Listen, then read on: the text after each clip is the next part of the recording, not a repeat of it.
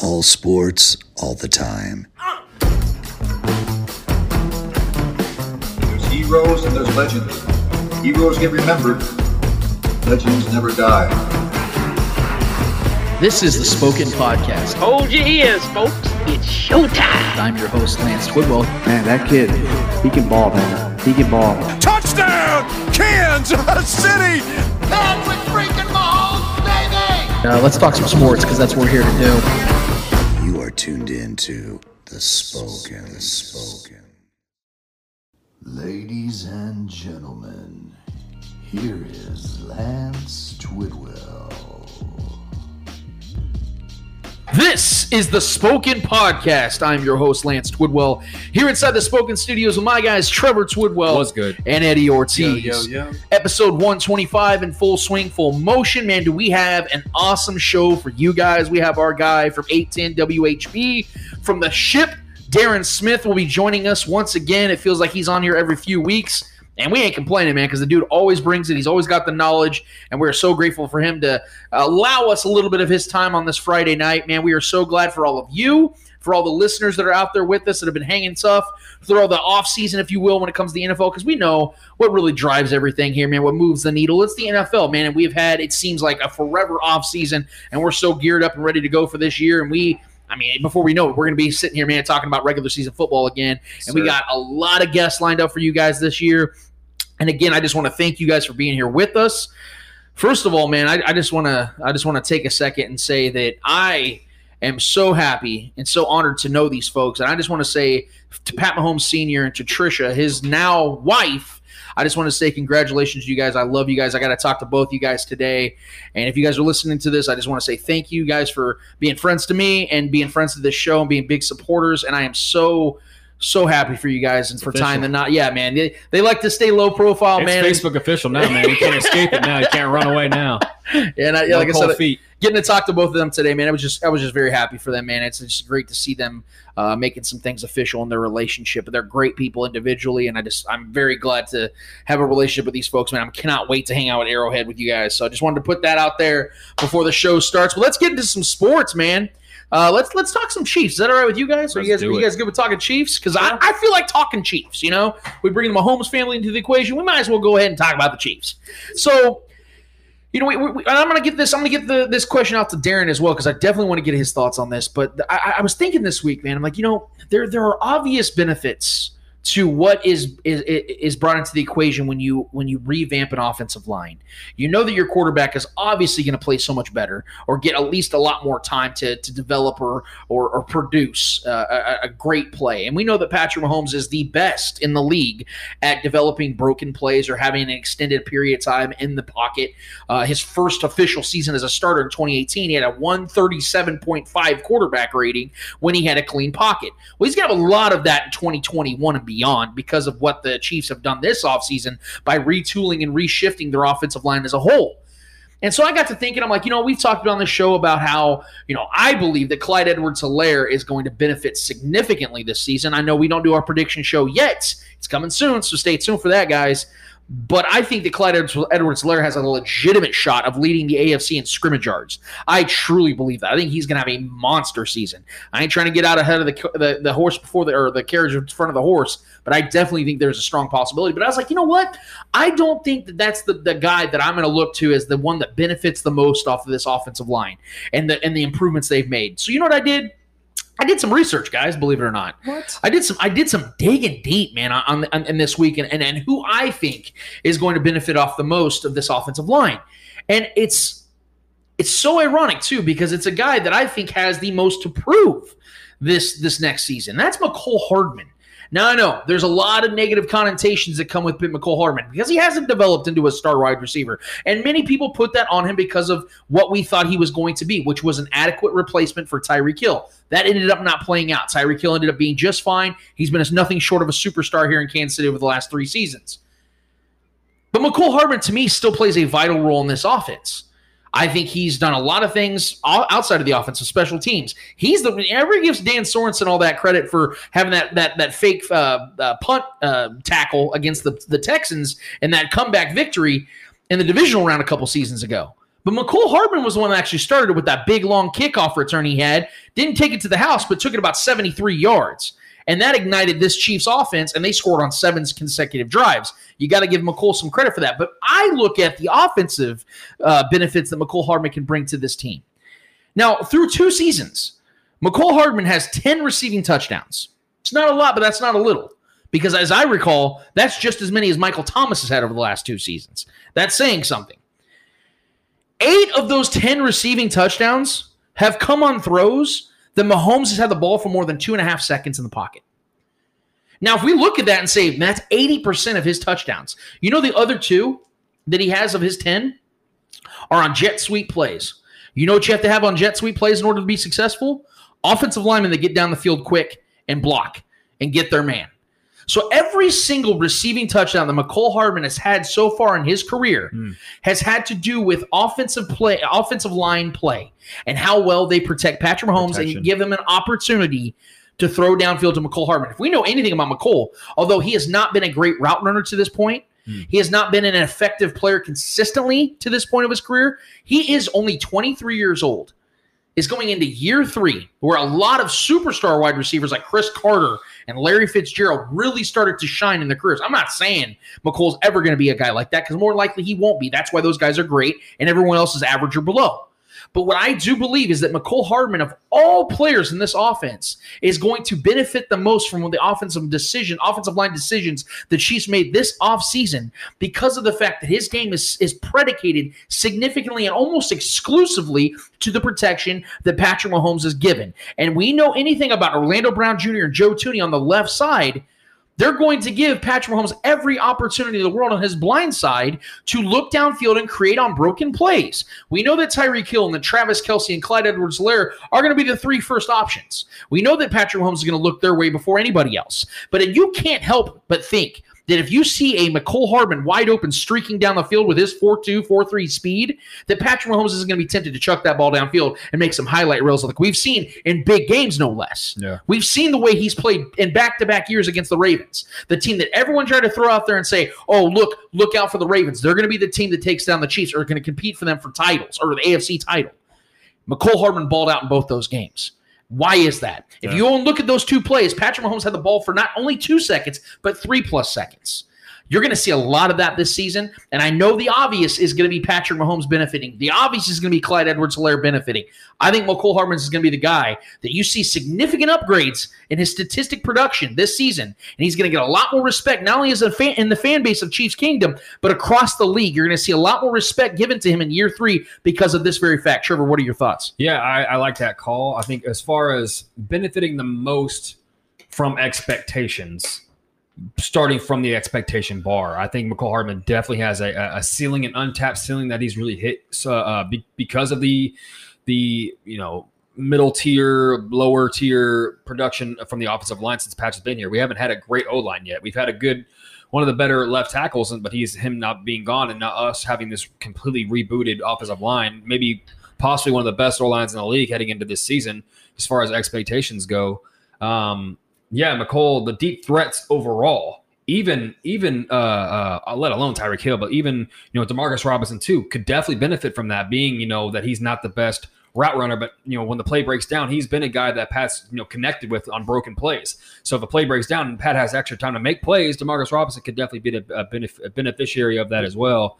I love the McCole call. I think the guy that still is going to benefit the most from Pat having more time is Travis Kelce. In my mind, I still think it's Travis Kelce. I think Travis Kelce can go have another career year and top his other career highs. I think that's definitely within the realm of possibilities this season. I think Travis Kelce is going to have an absolute monster year, especially if we do more 2 tight end sets, and they got to worry about and the linebackers got to worry about linebacker safeties got to worry about not only Travis Kelce being a threat in that middle part of the field and the curl routes and such. If they have 2 tight ends out there running curl routes, and Noah Gray is as good an athlete as they're saying he is, I think Travis Kelce is going to have maybe the best tight end year of all time this season. I think I'm really, really have high expectations this year for him. But I mean, the passing game in general is just going to, the expectations should be high all the way around. I mean, it could be a Tyreek year because all the news and drama circulating Tyreek and him. People still think Tyreek has something to prove. Why he should have, restructured his contract and do all that. I think Tyreek Hill has a chip on his shoulder this year, regardless if we all think he should or not. He's proven himself, but yeah, Mecole definitely is the guy I think benefiting from, like you said, having something to prove, because none of the other guys really have anything to prove. Demarcus Robinson talked the talk and say this is his year to benefit the most. So he should be a big benefit from this upgrade as well. But I like the Mecole call, but me personally, I think the guy that's going to have the best year out of all these guys is Travis Kelce, and I think he's going to top all the charts as far as tight end numbers go this year. For me, for the guy that's going to have a better year this year, I think Tyreek Hill is going to have a better year this year. Yeah. For the simple fact that they upgraded as something, you're giving Patrick Mahomes more time in the pocket, giving Tyreek Hill more time to run routes and kind of break open. And Patrick has the arm. Well, if you got Mecole on one side and Tyreek on the other side, so if you give Patrick Mahomes time, right? I think Tyreek Hill is going to go off this year. Yeah. And like Trevor said, Tyreek Hill is going to play with a chip on his shoulder. That's scary, man. He shouldn't. I mean, he's proven everything. He's a top 5 receiver. Exactly. Yeah. There's no need for him to prove anything else. But with him not wanting to restructure that deal and all that stuff, and people are calling him out and calling him shit and all this and that, Tyreek Hill can take that personally and go out in the field and prove everybody wrong. It's like, I'm not going to restructure. I deserve this money. Mm-hmm. This is why I'm doing this. So I think Tyreek Hill is going to benefit the most out of this new revamped offensive line, just for the fact that you're giving him more time to get open, and he knows how to get open. So. I'll make a case for both of your guys' stances on this, because for Travis Kelce, start with you, Trevor. The reason why I could agree with you is because of the fact that the benefit isn't just the production for Travis Kelce, because he has 5 straight 1,000-yard seasons. It's the legacy for him. Oh, yeah. Because he's already come out and spoke on. Now, by the way, my name is Lance, not Lancey, and it's just like it's Kels, not Kelce, supposedly. He's been trolling everybody. It's been great. Yeah. By the way, I've absolutely enjoyed Kelce. it. It is Kelce. Let's make it official. But it's awesome, by the way, that he's been able to pull this off. But, I mean, he's going into year 9, and he's pulling this. It's great. He's got George Kittle and what's his name from the Raiders? Darren Waller. Darren Waller. Those guys are nipping at being the best tight in the league too, so he's got that motivation to still be the guy. The current and historic essence of it all. Oh yeah, because in the current, people still aren't giving Travis Kelce his respect. They're still putting George Kittle over Travis Kelce in this, and I think it's so funny that's happening, because I actually posted this nice little stat today, as if he wasn't balling with Alex Smith too. But I think the people that are doing that are mostly the people that see as a block, that see blocking as being a big part of the tight end, which is funny because the tight end position as a whole is transitioning to a glorified wide receiver position. But I think that's the argument of the people saying George Kittle. Yeah, fair. Don't mind his 4 straight 1,000-yard seasons. That's 5. Actually 5. Yeah, excuse me. Which is the greatest ever. The most ever was 3 before he did it. Bro. So he's almost lapped the record. It's a record for yards in that season. Travis Kelce has 1 fewer yard in his last 41 games than George Kittle has his entire 53-game career. Travis Kelce has 2 more receiving touchdowns in his last 31 games than Kittle has in his entire 53-game career. Kittle's been hurt for damn near. That's my point, though. Availability is everything. Travis Kelce is never out. George he plays amazing, all the time. Travis Kelce has not missed a game to injury since his rookie season in 2013.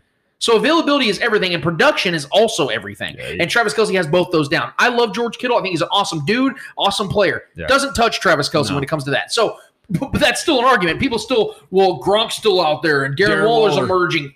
Respect all those guys. Yeah. But what Travis Kelce is doing is at an historic level we've never seen in the history of the NFL at any tight end, from any tight end. Yep. And so that part of it, I will give you that. I think that he has a lot to gain if he has another humongous season, another All-Pro season, which we all anticipate him to have.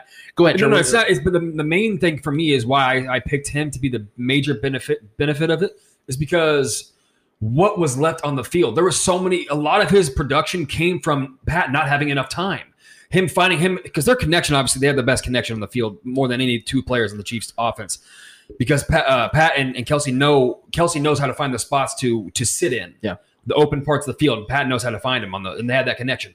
So what's going to happen when they have more time? Kelce has more time to evade those safeties and linebackers in coverage, which he's going to. They only have a couple of seconds to really keep Kelce from being open. So when you give Pat more time to find him, I just think his production is going to be. I think his number is going to be stupid this I year. would just say that you're bringing the no time, not having time. I think that benefited Travis Kelce a lot more than what people might think. Why do I say that? Because with Patrick Mahomes not having the amount of time that we're thinking he's going to have this season, he was finding Travis Kelce because of those quick throws. So they weren't expecting Travis Kelce can, just juke you and keep going. Yeah, and that's if you look back at last season's his game, a lot of them were like quick passes and then him juking and then taking it for quite a bit of yards. I think that's how he got most of his yards. I think he benefited from Pat not having enough time and being his escape route pretty much. That's a great point, and that's actually where I was going to segue to yours about making your argument for you, Eddie, is the fact that for Tyreek Hill, there is still this belief out there, and there's been I've literally seen it on Twitter of writers that are literally out here trying to degrade or downplay Tyreek's ability to be a full functioning wide receiver. Everyone knows that Tyreek Hill has the greatest speed, greatest burst we've ever seen from a wide receiver in the history of the NFL. But this goes back to 2016, 2017, where people were talking about him being a glorified return specialist. Jalen Ramsey said it in 2018. I mean, there's been several people that have not given him that adequate respect. And honestly, to your point, Eddie, this could be a season in which Tyreek Hill could diffuse some of that, because if you're talking about having a season like he just had last season, the season before that, when he even dealt with injuries in 2019, to go and have another all-pro year, you're putting him now into the Hall of Fame aspect. You're starting to talk about Tyreek Hill as one of the greatest receivers of the last 25 years. So it's kind of hard for me to believe that a guy that can't run routes like a lot of people are saying, or he doesn't have a route tree, it's kind of hard for me to imagine that a guy that was putting up all-pro numbers with Alex Smith as his quarterback and then went and put historic numbers with Patrick Mahomes, that guy can't run routes. I understand that speed gives him an advantage, but we all know that there are cornerbacks and there are safeties and there are coverage men in this league that can give you fits. There are all-pro guys out there that can give you fits, even no matter how fast you are. We've seen fast guys before that can't get open. Look at John Ross. They're guys that they can't get open.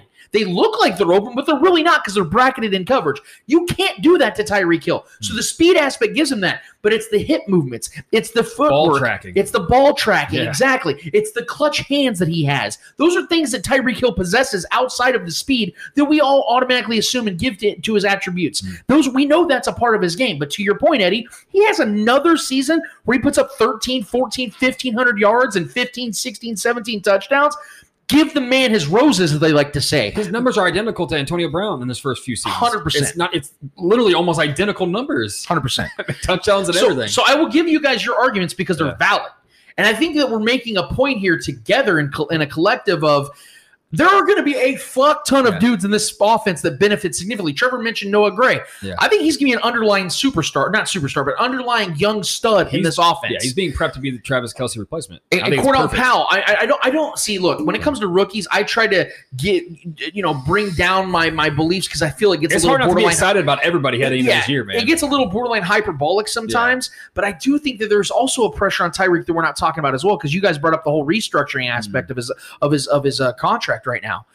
There is a real thought out there, guys, that Tyreek is not going to be in Kansas City for a long term. Now, I don't believe that. I will make that clear. I think Tyreek Hill is going to be here for at least another 4 or 5 years. But if you see some young players on this offense, like a McCole Hardman, the guy I brought up, if you see a Cornell Powell, if you see a Noah Gray, if you see these guys develop quicker than we expect, that puts even more pressure on Tyreek Hill to go out there and produce, because if he's trying to get paid and stay here in Kansas City, because he knows his production is going to follow him no matter where he goes, but playing with Patrick Mahomes, as Devontae Adams would allude to, playing with Aaron Rodgers is ideal. Yeah. You want to stick with the guy that's going to get you the ball the most. And I think if you give Tyreek Hill an extra set of motivation with young stars starting to bud, like I said about McCole Hardman in particular, that pressure only mounts more on these superstars that we assume, like Tyreek Hill and Travis Kelce, that produce each and every year, to do that continuously. Yeah, and to add, not only to just the motivation, outside of the motivation, we all know Tyreek's going to be motivated, but I think the most important factor heading into the season with Tyreek and him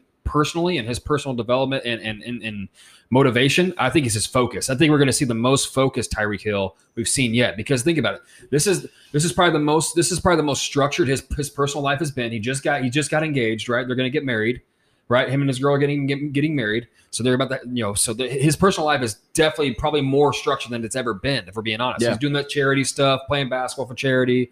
Everything's looking good. And the only thing that's controversial in his personal life is that restructuring, not restructuring, fan feud with him. I think he's going to be the most focused, and I think he's going to have, like you said, a good chip on his shoulder heading into this season. I think we're going to see the best Tyreek we've seen, man. Now, I want to move to the NBA because there are some pretty significant storylines that we have to address, even outside the finals. And these finals have been an absolute blast. We're going to get Darren Smith's thoughts on the finals, and I want to get your guys' thoughts on the finals as well. But I want to start with something with CP3 in particular. Now, Chris Paul has had, I would say, I don't want to sound, again, I don't, the whole hyperbolic thing I talked about in just the last segment of this, I don't want to sound knee-jerk here, but I think these playoffs have been a career definer for Chris Paul. And he's played 16 seasons, and I don't see him retiring anytime soon. I think he's going to play at least another 3 or 4 years.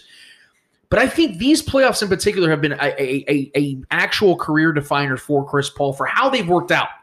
Obviously, because he's in the finals for the first time, that aside, the performances of Chris Paul and how important said performances have been for his team, both positively and negatively.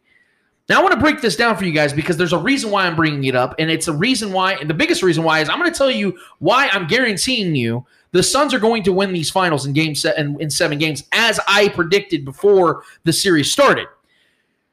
The Suns are 5-0 in the playoffs when Chris Paul scores at least 23 points in a game.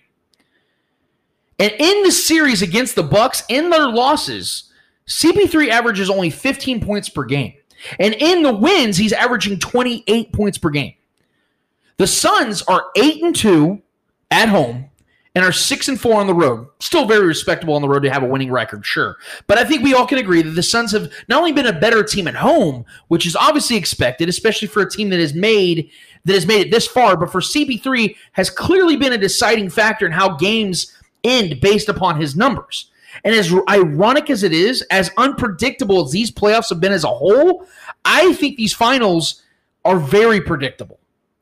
The reason why I picked the Suns in 7 games is because of the home crowd, their energy, and how well this team and CP3 in particular responds to both in going to the ultimate deciding factor. But that's not a knock on what the Bucks have done or will do.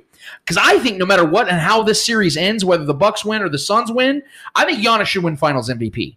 I think he has been by far the best player in this series. I think they need to get rid of that bullshit stigma or that bullshit rhetoric of, well, if you don't win, you can't win Finals MVP. We've seen Jerry West back 40, 50, 60 years ago. We saw LeBron James do it several times over in losing efforts. Be the best player, the most valuable player, and they don't get it. I think Giannis should win it by far. But Chris Paul's value is a true testament to how well this Suns team plays. Like I said, he's literally scoring half as many points in losses and then doubling his points in wins. So this team, as much of a superstar I think Devin Booker is, as this team is currently constructed, they go as Chris Paul goes. You've seen it time and time again. They don't win games where he's bad. They just don't. They only win games when he is on his game. Now, he has not looked good in the last 2 games. Neither has Devin Booker. So obviously the Bucks are going to roll because they deserve to be where they're at. The Bucks have capitalized on all the missed opportunities of their opposition, like the Nets. So they deserve to be here. But the Suns are here because of the fact they added from an 8-0 bubble team, they added a surefire Hall of Fame point guard to the equation. This is why I was so big on the Suns from the beginning of the season. I said they're going to be in the Western Conference Finals. I believed in this team, and now we see why. They have young studs where the moment's not too big. How does that happen? You have a combination of a well-designed head coach in Monty Williams, who is one of the best, if not the best head coach currently in the game today. And then you have a coach on the court like CP3. Now, to dive into this, I want to get your guys' thoughts on this, and we're going to extend this first segment. At the same time, I think the Suns have peaked. I know that sounds crazy because Devin Booker is a 24, 25-year-old superstar in the making. DeAndre Ayton is a solidified center in this league at this point, only 22 years old. Cam Payne's one of the best players off the bench in the league at this current time. They have all these young players that I think you continue to build around, and I think they will do that. But I think as this era currently stands, it's going to be a lot more short-lived than a lot of people believe because of these very same factors. I think as long as Chris Paul is on this Suns team, now he does have the player option, and he can choose to go in and get over $45 million next season, which I don't think. I think he's going to get a long-term deal from the Knicks. I think the Knicks are going to pay Chris Paul a lot of money this offseason. He's going to opt out and get himself a long-term deal because at his age, that is what you want. You want assurances as you get older. And I think that's Chris Paul. Chris Paul's going to get damn near $100 million in the next deal because I think they win these finals. And I think he's going to solidify it as a superhero in Phoenix, where they've been dying. Yeah. That's their original franchise, pro franchise in Phoenix, is that team. They have been dying for a winner, and Chris Paul can provide that. But you have to get away from the romanticizing of it all, because this is as good as it's going to get with Chris Paul. And I think if I'm the Suns, I'm praying, if you're a religious person, that Chris Paul does not opt in, because I don't think it's going to be any better than it is right now. What their focus needs to be after winning these finals, which I believe they're going to do in 7 games with that home court advantage, is I think they're going to move on and build a team around Devin Booker, which they absolutely can. Because if you look at the free agents and if you look at trade assets that are out there, you can 100% do that with a number of scenarios that they can go in. I think their worst decision is to fool themselves into thinking that this Chris Paul era can extend further, because it will not. I think this is a perfect storm because of the fact, as I talked to Freddie Coleman on Darren's show this last Sunday from ESPN, I asked him this very question. Do you think that this type of parity is going to continue in the league, where you see teams unpredictably going into the finals like the Rockets did in the mid-2000s or the mid-90s when the Bulls bowed out with Michael Jordan retiring? Or do you think it's going to go back to the superstars like LeBron James's and Steph Curry's and the Kawhi Leonard's, guys like that? It's going to go back to them. He said 100% definitively it's going to go back to them. So the Suns have to capitalize like they are right now, but you are fooling yourself if you think the Suns can set again in the finals as currently constructed. What are your thoughts, Trevor? Yeah, no, I definitely I definitely think that you're right on the Chris Paul thing. I think win or lose, I think he's gone. I don't think it's the right move for the Suns to keep him around. I definitely think Phoenix is a great, because I haven't bought into Phoenix as a team that's going to be here often yet. I think they have, like you said, they're peaking right now. This has been an amazing run with the plethora of injuries across the league in the playoffs. I think they benefited from that as well. I think this is why we have such a random finals here, to be honest. It's not necessarily random because there's a lot of star talent here still, but no one really predicted these two teams like you alluded to. But as far as Chris Paul, I think Phoenix is a great position or great destination for Ben Simmons as well. I think Ben Simmons could definitely be a guy they would target if Chris Paul exits, because they would have money. They can still acquire Ben Simmons, and I think that would be one of the best outside of like maybe Golden State, one of the best spots for Ben Simmons to land. He could be the primary defender and facilitator for that offense. That's already good, and they can keep DeAndre Ayton in place. I think that's a great transition from point guard to a point guard, ball dominant point guard from those two guys. So, but I mean, yeah, as far as the series goes, I don't know, man. We've seen 4 games total so far. The Suns look great in the first 2. And then the Bucks, obviously, the last game obviously was really, really close, but the Bucks absolutely had the most dominant win of the entire series in Game 3. And they're a great home team. Milwaukee's a good fan base, good crowd. That was loud as hell last game. That was really, felt like I was watching like a KU game. It was really entertaining, an intense game. So I don't know, man. This series could definitely go either way for me. I think if Giannis continues to do what he's doing and dominating both sides of the court, I think the entire series hinges on Chris Middleton. Because we've seen the differences, because he's been inconsistent, like with Darren, like we'll get there, but like I do think that Chris Middleton, if he's on, when he's hot, he is hot. He's one of the best scorers in the league, especially in the mid-range area when he's hot. He's already had a couple 40-point games. So him going toe-to-toe with Booker, and if Giannis is doing what he's doing, and Chris Middleton is hitting his shots, that's tough to defend, man, because the Bucks already have a great defense. Right, and I think Giannis has been playing very good defense on DeAndre Ayton as well. I just think they're not a slow good because a lot of good defensive teams tend to be slow and they want to play half court.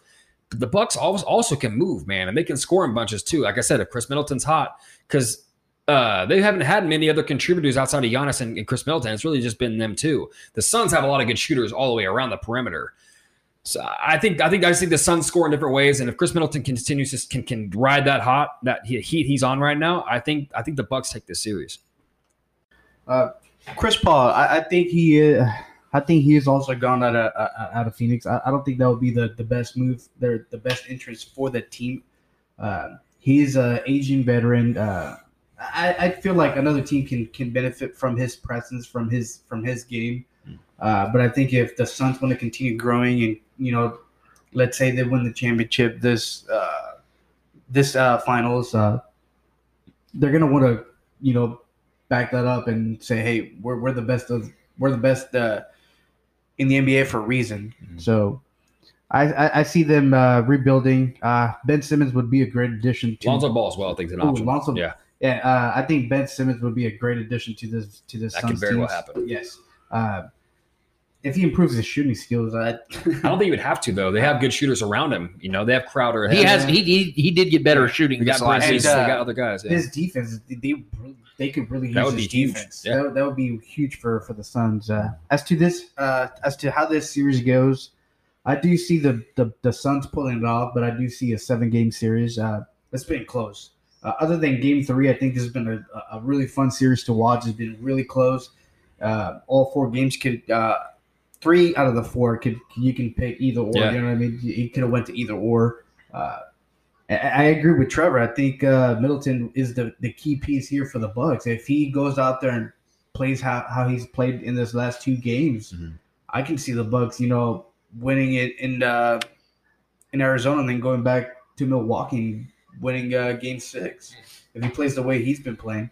But to that, he's a very inconsistent player. Mm-hmm. That's something that's got to follow him everywhere. So we'll see what Game 5 brings for him. Obviously, Giannis, he's been fucking balling. He's arguably the best player in this whole series. He's been killing it, regardless where he's at. He's been dominating. Devin Booker has been shaky. Obviously, he just came off 40 points, I believe, or 42. Yeah. Mm-hmm. So hopefully that's a little boost of motivation going to Arizona. Trying to pull that off. Chris Paul's been playing good basketball. Ayton's been playing good basketball. So their role players are also playing good basketball, which is what the Suns really need at this point. They need them to be consistent. That's what the Suns are gonna have to they're gonna need and rely on. With two of the last 3 games, potentially, if we have 3 games, 2 of the last 3 will be in Phoenix. And the Phoenix, like I said, has only lost 2 games in the playoffs at home, and one of those was way back in the first round against the Lakers in Game 2. Yeah. So, look, and here's the thing. I had an interesting theory as well, and it's going to segue into the last portion of the segment that I want to bring up, is the potential of Chris Paul doing a sign-and-trade with the Suns. I have not heard this from anywhere else, but it kind of just came to my mind, and I wanted to kind of throw it out there real quick before we segue. The opportunity – because we know that the Philadelphia 76ers are really trying to move on from Ben Simmons. Trevor, you brought up Ben Simmons with the Phoenix Suns and how well he would fit, which I do agree with, with all their shooting ability and the way that they play. What if Chris Paul decided to opt in, the Suns extend him, then trade him with maybe another piece or 2 to Philadelphia for Ben Simmons? And that way, Philadelphia gets the type of cornerback, the type of point guard they could get with Joel Embiid for at least another year or 2. Point guard. Yeah, clutch. And then that's an opportunity. But see, the reason why I don't think that's going to happen is because I believe that Philadelphia feels really opportunistic and very confident in their ability of getting one Damian Lillard. Now, the reason why I bring up Damian Lillard, and that's where I want to segue, is because of the news that came out today. We're going to get Darren's thoughts on this in segment 3. But I want to give you guys my thoughts on this. Now, I want to play the audio of what happened, but when we woke up this morning, the news broke out. I don't remember the reporter's name. I wish I could give him credit, but it was somebody from the Oregonian or whatever it's called out there in Oregon, Portland, Oregon. Oregano? Yeah. The Oreganos, yeah. There was a report that came out stating that Damian Lillard is going to formally request a trade from the Portland Trailblazers. And that blew up because everyone knows that Damian Lillard has been Mr. Loyal and Mr. Go Blazers. He's like the Russell Wilson of the NBA, where he is just dedicated and loyal. And the automatic assumption was that Damian Lillard was going to come and shoot it down. He was going to, play it as if it did not happen. And then after practice today with the U.S. Olympics team, Damian Lillard did just that. And I'm going to play the audio for you in case you haven't heard it yet. I woke up to those reports from a lot of people reaching out to me. But it's not true.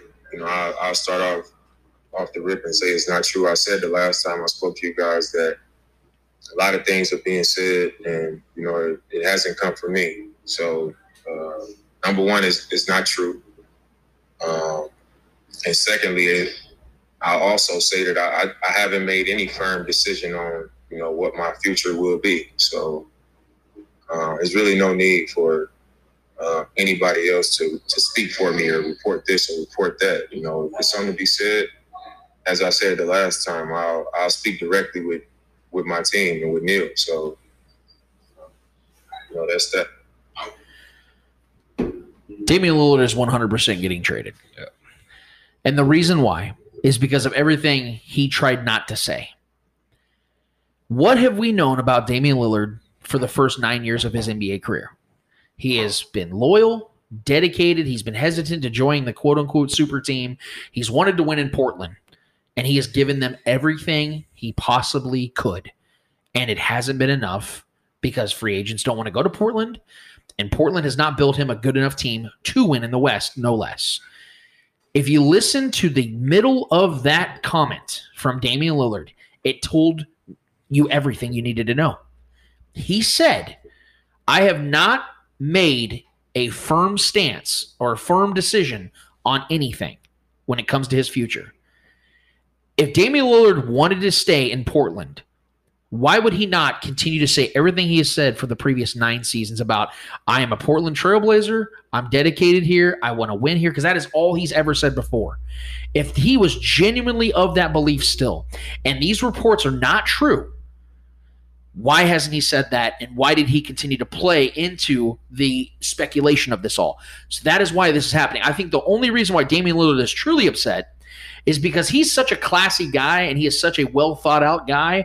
He wanted the initial report of it being true to be from him. He wanted to be the one that stated, it's time, thank you, Portland, for everything, yada, yada, yada, all the classy words that he would genuinely believe as he articulates it. He wanted to be the one.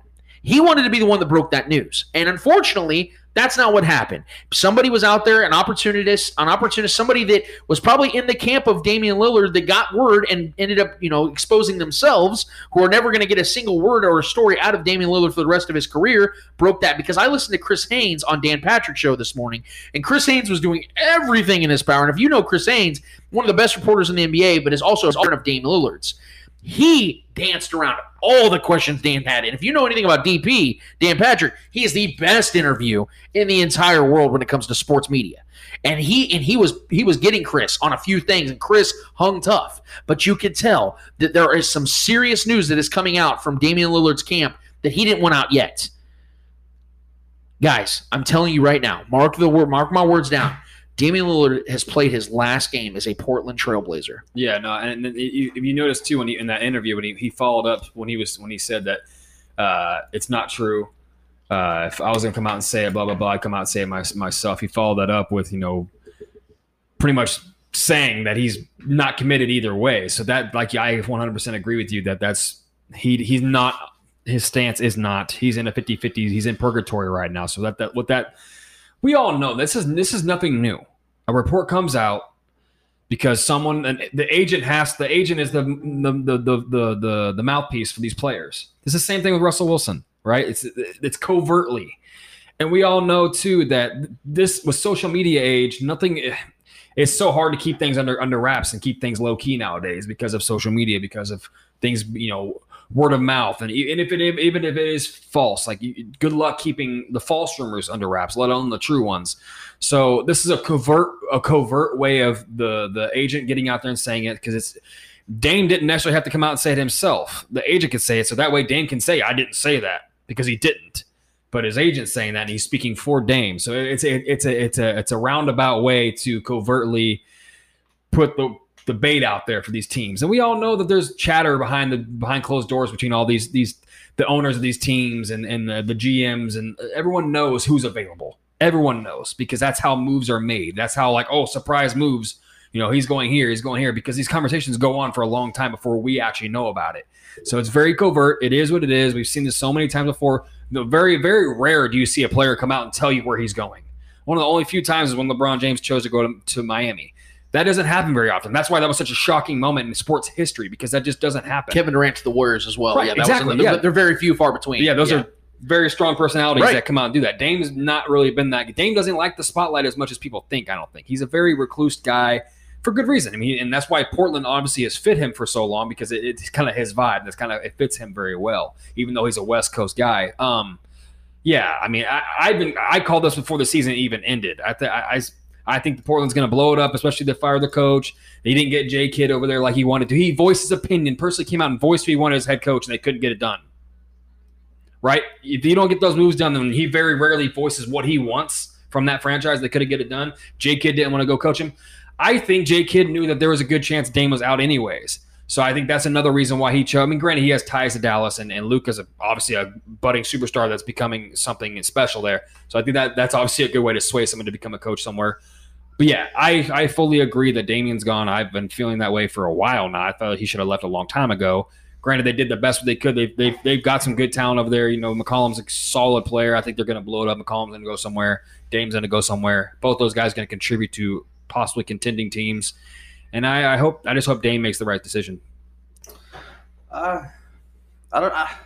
This is kind of like Eddie. You said something before the show. Yeah. You said that you think Damian felt guilty. Let's go ahead and add on to that. I mean, I don't think he meant for that report to come out or anything like that. And I think the way the fans reacted and against him and stuff like that, he kind of felt like he's probably doing the city of Portland dirty. You know what I mean? In that kind of way. Yeah. I don't. This reminds me like the Aaron Rodgers whole fiasco in Green Bay. Hmm. We heard reports of him wanting out of Green Bay, but yeah, we don't know like how bad the situation I guess is with Damian Lillard. We don't know if he really wants out of Portland, so this whole situation, I don't know how to come about it, but I don't think he's gonna leave. I think he does feel guilty in a way. So we'll see how this whole thing plays out. Let me ask you, what is it though that you think that he feels guilty about? Because the only way I feel that someone would feel guilty is if they feel like they haven't done enough or they did the franchise or the fan base wrong. What is it you think? Because according to your theory, you think he feels guilty. What do you think he feels guilty about? Well, because he's been that kind of player that he's made it well known that he's all about Portland, all about the city of Portland, all about the team, the Trailblazers. He's all about that, and everybody speculated that he was going to retire as a Trailblazer. And I feel like him not achieving or giving that city of Portland a championship, and kind of like, and probably in his mind when the whole situation came about this morning was kind of like, damn, like, do I really want to leave this and kind of be like, remember kind of like KD left OKC because he couldn't win a championship and join a team that won a championship? I'm going to say this, dude. Dame is way overachieved in Portland in his career. Yeah. He was not drafted to Portland to be some superstar. He became something special. This is not like LeBron James' situation where he didn't fulfill his promise until he came back and actually fulfilled his promise that he made, that he was drafted to become the guy to lead Cleveland to the promised land. Eventually he did. But Dame has every right to say, fuck you to Portland, get out of there. They drafted him. He became something more than they even expected by a large margin. The best part about that is that I don't think it's as nasty as that possible scenario where he can say "fuck you" to Portland. No, I'm just saying he has every right to. He's given his best. I think it's been all class between them. I think it'll continue to be, and I think Portland now realizes, because also according to what I'm seeing in reports, the owners of Portland are trying to sell the team.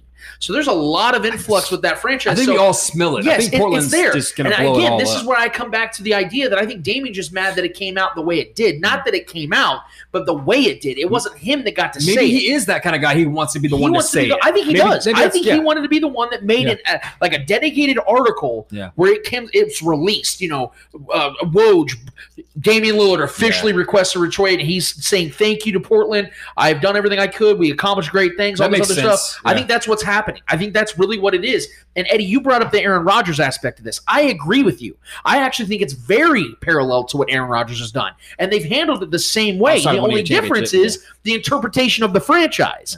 The franchises are handling it differently. I think Portland is going to do right by Damian Lillard. And in the NBA, it's a little bit different because even when you're under contract, there's no bad blood. Even when you're under contract in the NBA, you're really not, because the players in the NBA have such control. They can literally tell a franchise, trade me and I want to go here. More times than not, it does happen. In the NFL, it's much different, especially for superstar players at Aaron Rodgers' level. Yeah. You're not just going to be like, okay, Aaron, whatever you want. The Packers should be handling it like the Blazers because it would go much more smoothly for them and their future building around Jordan Love, who they had to just draft in the first round while having Aaron Rodgers.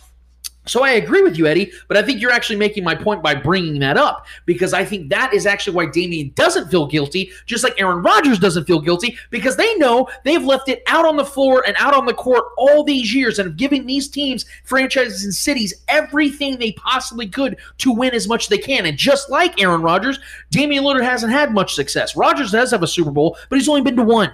And as great as he is, as great as Favre was all those years, 32 years combined of having Rodgers and Favre, you've been to 3 total Super Bowls? Yeah. That's unacceptable. Just like it's unacceptable, to Trevor's point, that you had a guy that no one expected out of Weber State to come in there and do what he's done, Damian Lillard, that is, go in there and become a Hall of Fame player, one of the 10, 15 best players of the last 20 years.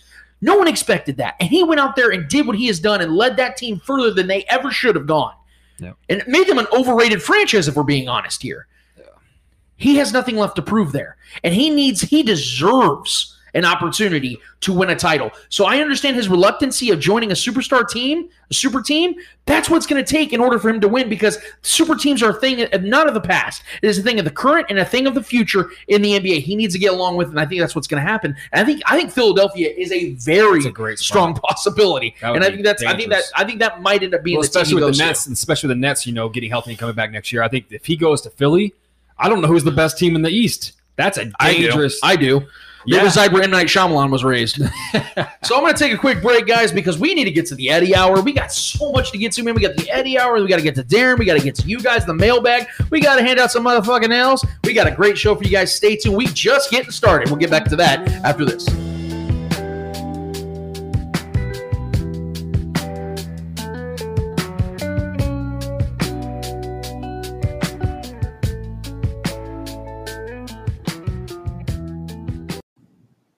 Commandeer is Kansas City's alternative apparel brand. They make unique Kansas City-themed apparel and accessories with an emphasis on counterculture. They're nominated for 2 Best of KC 2019 awards in the Pitch magazine and have plenty of designs for both sports fans and anyone else. Find them online at commandeerbrand.com or follow them at Commandeer on Instagram, Facebook, and Twitter. Soft shirts designed with an edge. Hold up, son. Word. Yeah. All the killers and the $100 billers. Back at it again on the Spoken Podcast for segment number 2. I am your host, Lance Twidwell, here inside the Spoken Studios with my guys, Trevor Twidwell. What's good? And Eddie Ortiz. Yo. Speaking of Eddie Ortiz, it is the Eddie Hour. Eddie Ortiz, what is in the Eddie Hour this week, my man? All right, man, I want to get your reactions to this past weekend. We had UFC. So I want to get your thoughts on all the fights and then, obviously, the main event. So overall, this is a very entertaining card. But I'm going to be real with you guys. I think this one did it in for me. I'm probably never going to buy another UFC card. I'm probably just going to illegally stream it. I'm just going to go ahead and put that on Front Street right now. Because of the fact that this main event was so anticlimactic. Let me first of all say that Sugar Shane O'Malley is an absolute superstar, a phenom in the UFC rankings. He's never truly lost a match. And I would really like to see him start headlining some main events. But the main event of this fight as a whole, and again, I want to backtrack again. The man that fought Sugar Shane O'Malley on short notice, Motino, I think it was his last name, has a chin of a god. I mean, this guy took an absolute beating. I think Shane O'Malley had the greatest strike percentage and most strikes landed in the history of a UFC fight. He's only 15 fights in, too. 14-1. Yeah, and this guy just kept coming at Shane O'Malley, made him fight the distance, and Shane finishes fools left and right. Yeah. And this dude fought him on short notice and took an absolute beating. I wish they would have let him finish the fight, but I get why Herb did what he did, because he was starting to get his ass absolutely beat. But he got Shane O'Malley and the entire UFC as a whole's respect. I expect this guy to get at least a couple more fights in the UFC ranks. But Shane O'Malley, again, showed his superstardom, and I think he needs to start getting top billing in main events. But as far as the main event of this fight, look, as I told you, I've been telling you for months and months, Poirier is the better fighter between him and McGregor. He was beating McGregor's ass, and then McGregor snapped his leg, and I do believe it was on the check earlier in the fight, a couple minutes before he inevitably did break his patella and tibia bone. I'm sorry, patella, fibia and tibia bone in his leg. It sucks that it ended that way. It really sucks. Not just because it was the main event, but because of the buildup, because of the expectation and anticipation between these two fighters, the third and final fight, which I do believe it will be the final fight between these two. And the reason why is because I believe McGregor is done as a title contender. I think he's always going to be a mouthpiece no matter how long he fights at the UFC level. I do believe Dana White's always going to give him an opportunity to fight, but I think it's going to be more of the Nate Diaz number 3 type of fights. I think you're going to see more super fight styles, Masvidal potentially, guys that you know are going to draw crowds. Nate Diaz has an insane following. Jorge Masvidal has an insane following. McGregor is the most polarizing figure in UFC history. I think those are the type of fights you see, just big-time cash prizes, no titles involved. I think those are the types of fights you're going to see McGregor. And Poirier is going to get an opportunity to be a true champion at his lightweight division, and I think that's what's going to happen. They're going to go in separate directions, but I do not anticipate, no matter how much McGregor wants a second fight, or the fourth fight, rather, I don't think that's going to happen. I think Dana White's going to move them in opposite directions and move forward as McGregor just being a mouthpiece that fights big names, not for big titles. Yeah, I didn't get to catch all of the fights, and the main one outside of the main event I wanted to catch was the O'Malley fight, but I heard and I watched all the highlights. O'Malley is just an absolute beast, man. That guy, he's definitely becoming one of my favorite fighters to watch. Love the kid. I love his style. He's a dominant striker, man. The kid has hands. So I'm glad he obviously won in dominant fashion. But yeah, kudos to the kid. Kudos to Motino. I think it's Motino. Motino. Yeah, I don't. But yeah, and the kid took all the punches, and like he came out and said, life-changing money. The kid made about $70K. Mm-hmm. Life-changing money for a guy that pretty much off the streets. They didn't have much rep at all. So to go in there and fight a guy, up-and-coming great fighter right now, and O'Malley is huge for him. So he got some good exposure as well. Maybe have his chance to, make a bigger bag than that, and maybe find some other fights later on in the soon future or whatever. But yeah, I mean, Greg Hardy got his ass knocked out. We thought he was going to knock out the other guy, Tuivasa or whatever his last name is. So we thought he had him shook for a minute, and then the guy countered it and knocked Greg Hardy out. That was a very fast, entertaining slugfest there for a second. Greg Hardy, I think we'll see him again soon. The guy's definitely going to.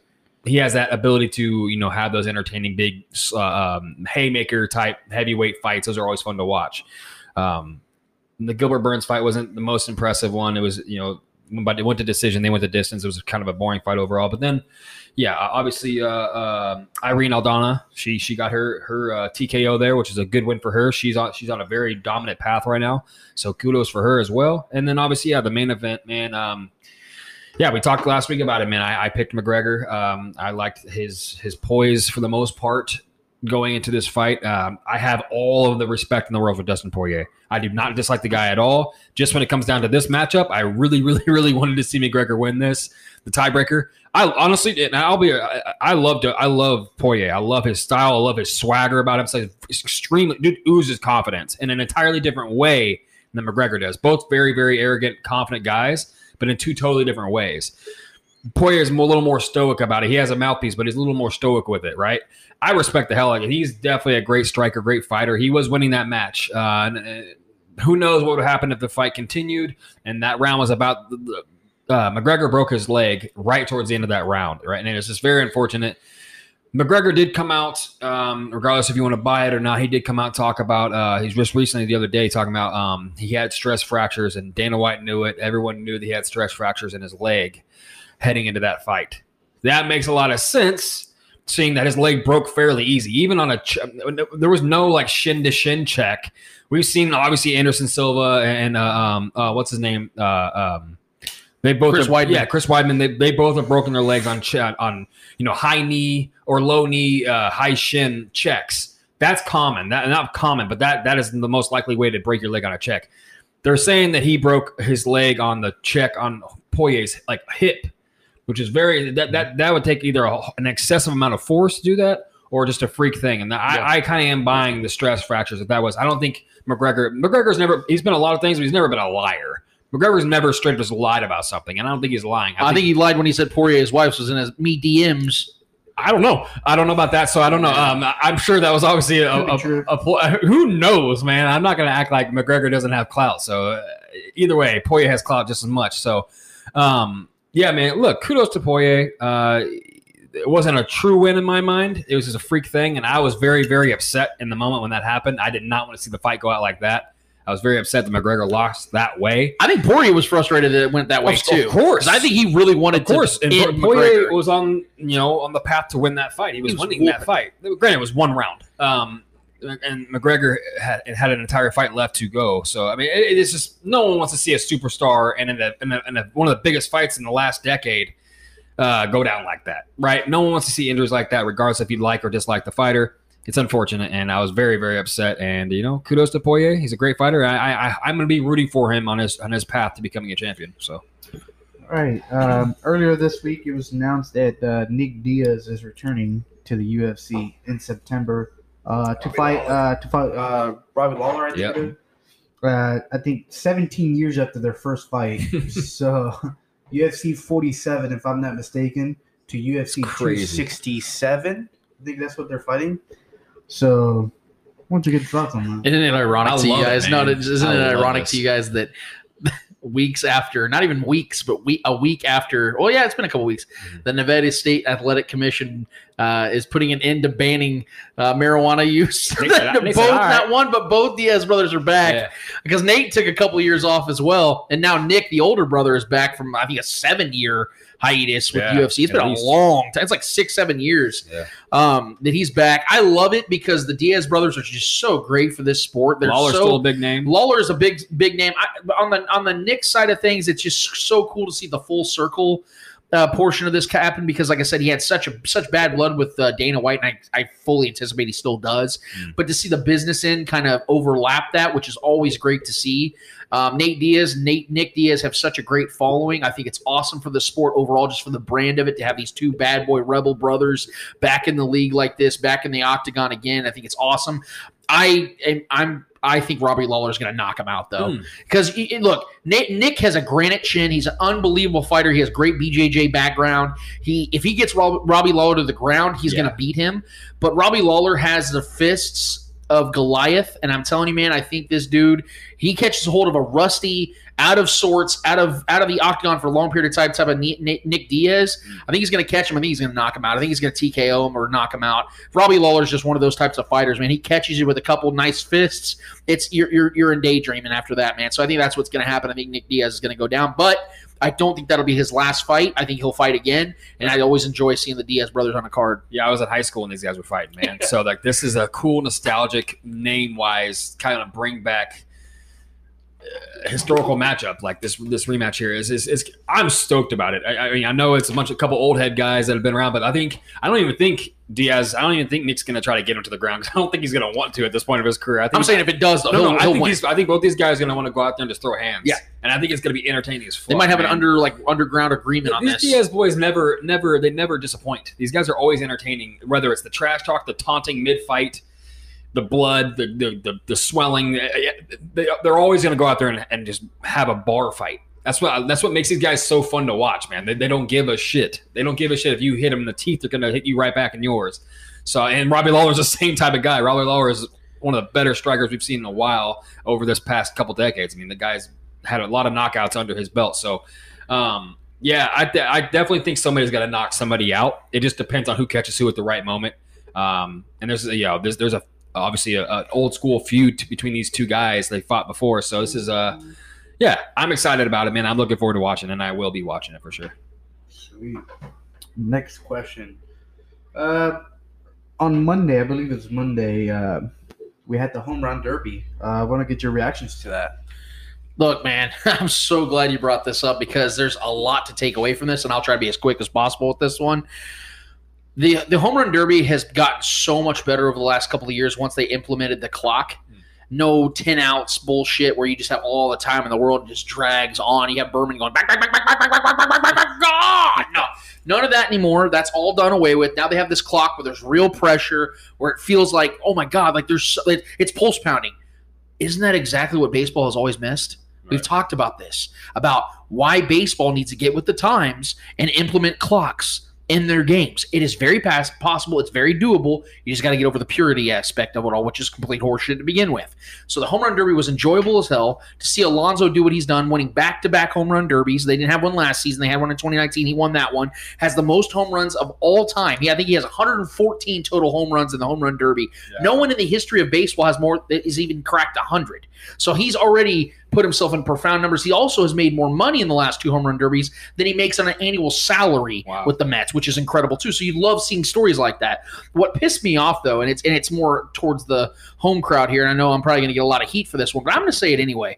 Royals fans on Twitter really pissed me off during the home run derby, and I'm going to tell you why. Because Salvador Perez got 28 home runs, which tied in the first round. He tied Josh Hamilton back in 2008, his record of 28 home runs in the first round. That was nothing short of amazing what Salvador Perez did. And he deserves all the credit in the world. He got a lot of credit. 28 home runs in the first round. That is phenomenal to what he did. He was crushing the ball.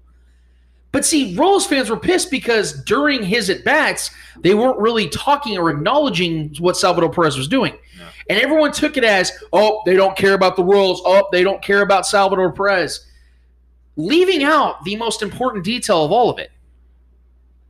Who was Salvador Perez paired up against in the first round?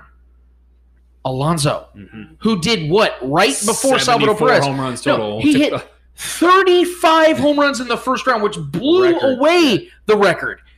So naturally, they're going to talk to Pete Alonso. Oh wait, flip the script. Okay, imagine Salvador Perez going out there hitting 35 home runs, and then Pete Alonso's up. You think they're talking Pete Alonso? No, they're interviewing Salvador Perez for what he just did. He set the record. Yeah. So this whole woe is me bullshit, man. Royals fans, you got to lay off of that shit, man. And it's funny too because I've seen nothing but Royals fans hating the team, talking about they're sick of it. They don't want to watch anymore. All these other things, but then you want to sit here and come to the defense of Salvador Perez in something that he obviously did great, but not as great as the guy that just went up before him. That's how sports goes, guys. It's the ones that are setting records and drawing the attention that are going to get the attention. So all respect to what Salvi did. Salvi was great. Salvi is the second greatest Royal of all time. But lay off this woe is me bullshit when it comes to this, guys, because I'm not buying it. Pete Alonso deserved all the attention. That's what he got. Yeah, I don't have much more to add to that. I concur with everything. Pete Alonso, man, 74 total home runs. Announced the greatest opening we've ever seen from a home run derby. Yeah, I mean, I'm not a big baseball guy, self-admittedly, but I do love the home run derby. I do love the All-Star weekend for the MLB. It's fun, especially the home run derby. But yeah, I mean, we had a lot of good guys out there competing, and it was definitely fun. It was a big hit. They did really well this year, and it was entertaining, especially with all the controversy that was going on with the All-Star weekend stuff in Atlanta and all that jazz.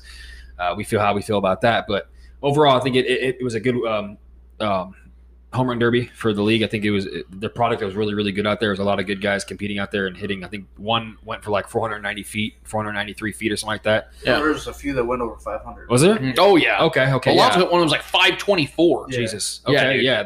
We have it's Colorado, dude. Yeah. I mean, Denver, you're in the elevation. Stupid. Yeah. So I mean, overall, like I said, self-admittedly not a big baseball guy, but the product was good, and I think the league was represented well by the players out there. Two other things, just a side note: that Mancini from the Baltimore Orioles to be out there after surviving cancer, that was great. He went to the final round, and seeing Shohei Ohtani, a pitcher, doesn't take BP, out there hitting in the home run derby, no matter what Stephen A. Smith says. Good thing you brought Shohei Ohtani, because there was quite a bit of people online on Twitter, especially, that were kind of making fun of Ohtani.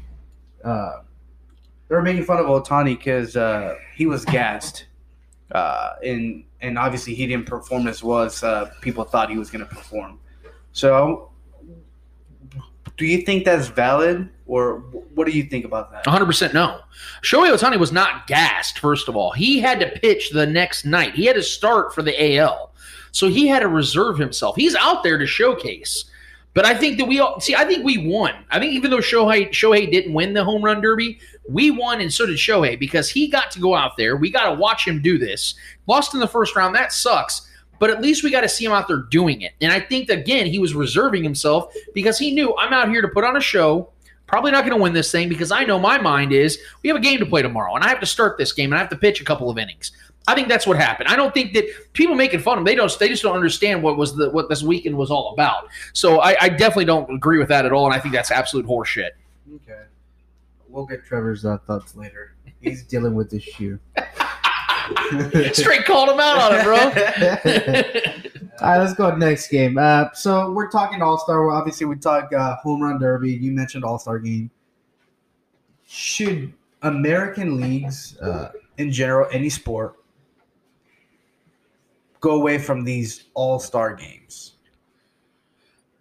I think it really depends on what the actual motivating factor of it all is, because no, they won't ever get rid of it because it's a showcase of their best players and people are all automatically drawn to that to some degree. So you're always going to have a certain level of attention.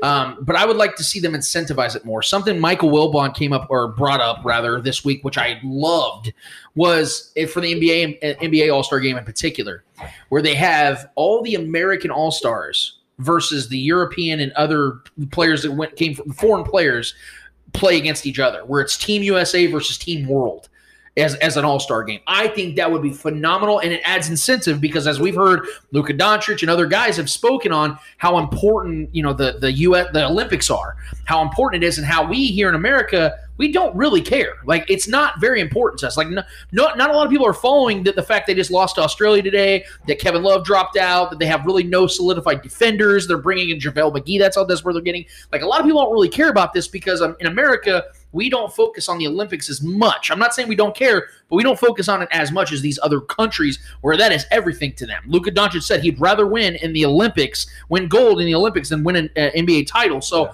that should tell you. And so that would add incentive and some cool storylines to see. So I would like to see something like that. Even baseball, all the best players of North America play against the world. Now the world will whoop our ass because in baseball they're just fantastic. But I think that's the way you save it and build more intrigue. I don't think we should have competitive All-Star games mid-season ever anymore. I don't think we should have our players out there playing for a meaningless game. I don't think we should have, especially when you have the collective of all the best players in the world or best players in the NBA playing in a game. I'm all for like the trick stuff, the talent showcase stuff, the 3-point contest, all that stuff that's very low risk. Because if someone goes out there and tears an ACL in an All-Star game, if Steph Curry goes out there and tears his ACL, if LeBron goes out there and blows his MCL or something, it's not worth it, man. It's just not. I mean, granted, that doesn't happen often, but making the game more competitive to where it draws more attention I just don't think it's worth it. I feel the same way with the NFL. Granted, the timing of the NFL game is the season's over. Yeah, the Pro Bowl. The Pro Bowl's the season. That's different. That makes more. If you want to do that with the NBA and make after the season's over, But I mean, I don't know. I just mid-season with the All-Star Weekend, it's a cool idea for all the extra stuff, the skill stuff. I'm just not for a competitive game with all the best players, and you're risking 1 or 2 or 3 of those best players in the NBA, the product, getting injured. I just don't think it's worth it in my mind. I think they need to find a way to add more competitive ways in different ways without it being, a full-on game. In my mind, I think they need to work away from that personally. Interesting. Okay. Have you watched Space Jam? No, and I'm going to, but it's funny seeing these reviews from people saying the movie sucked. Yeah, of course it does. Just like the first one did. Like their movies aimed towards children.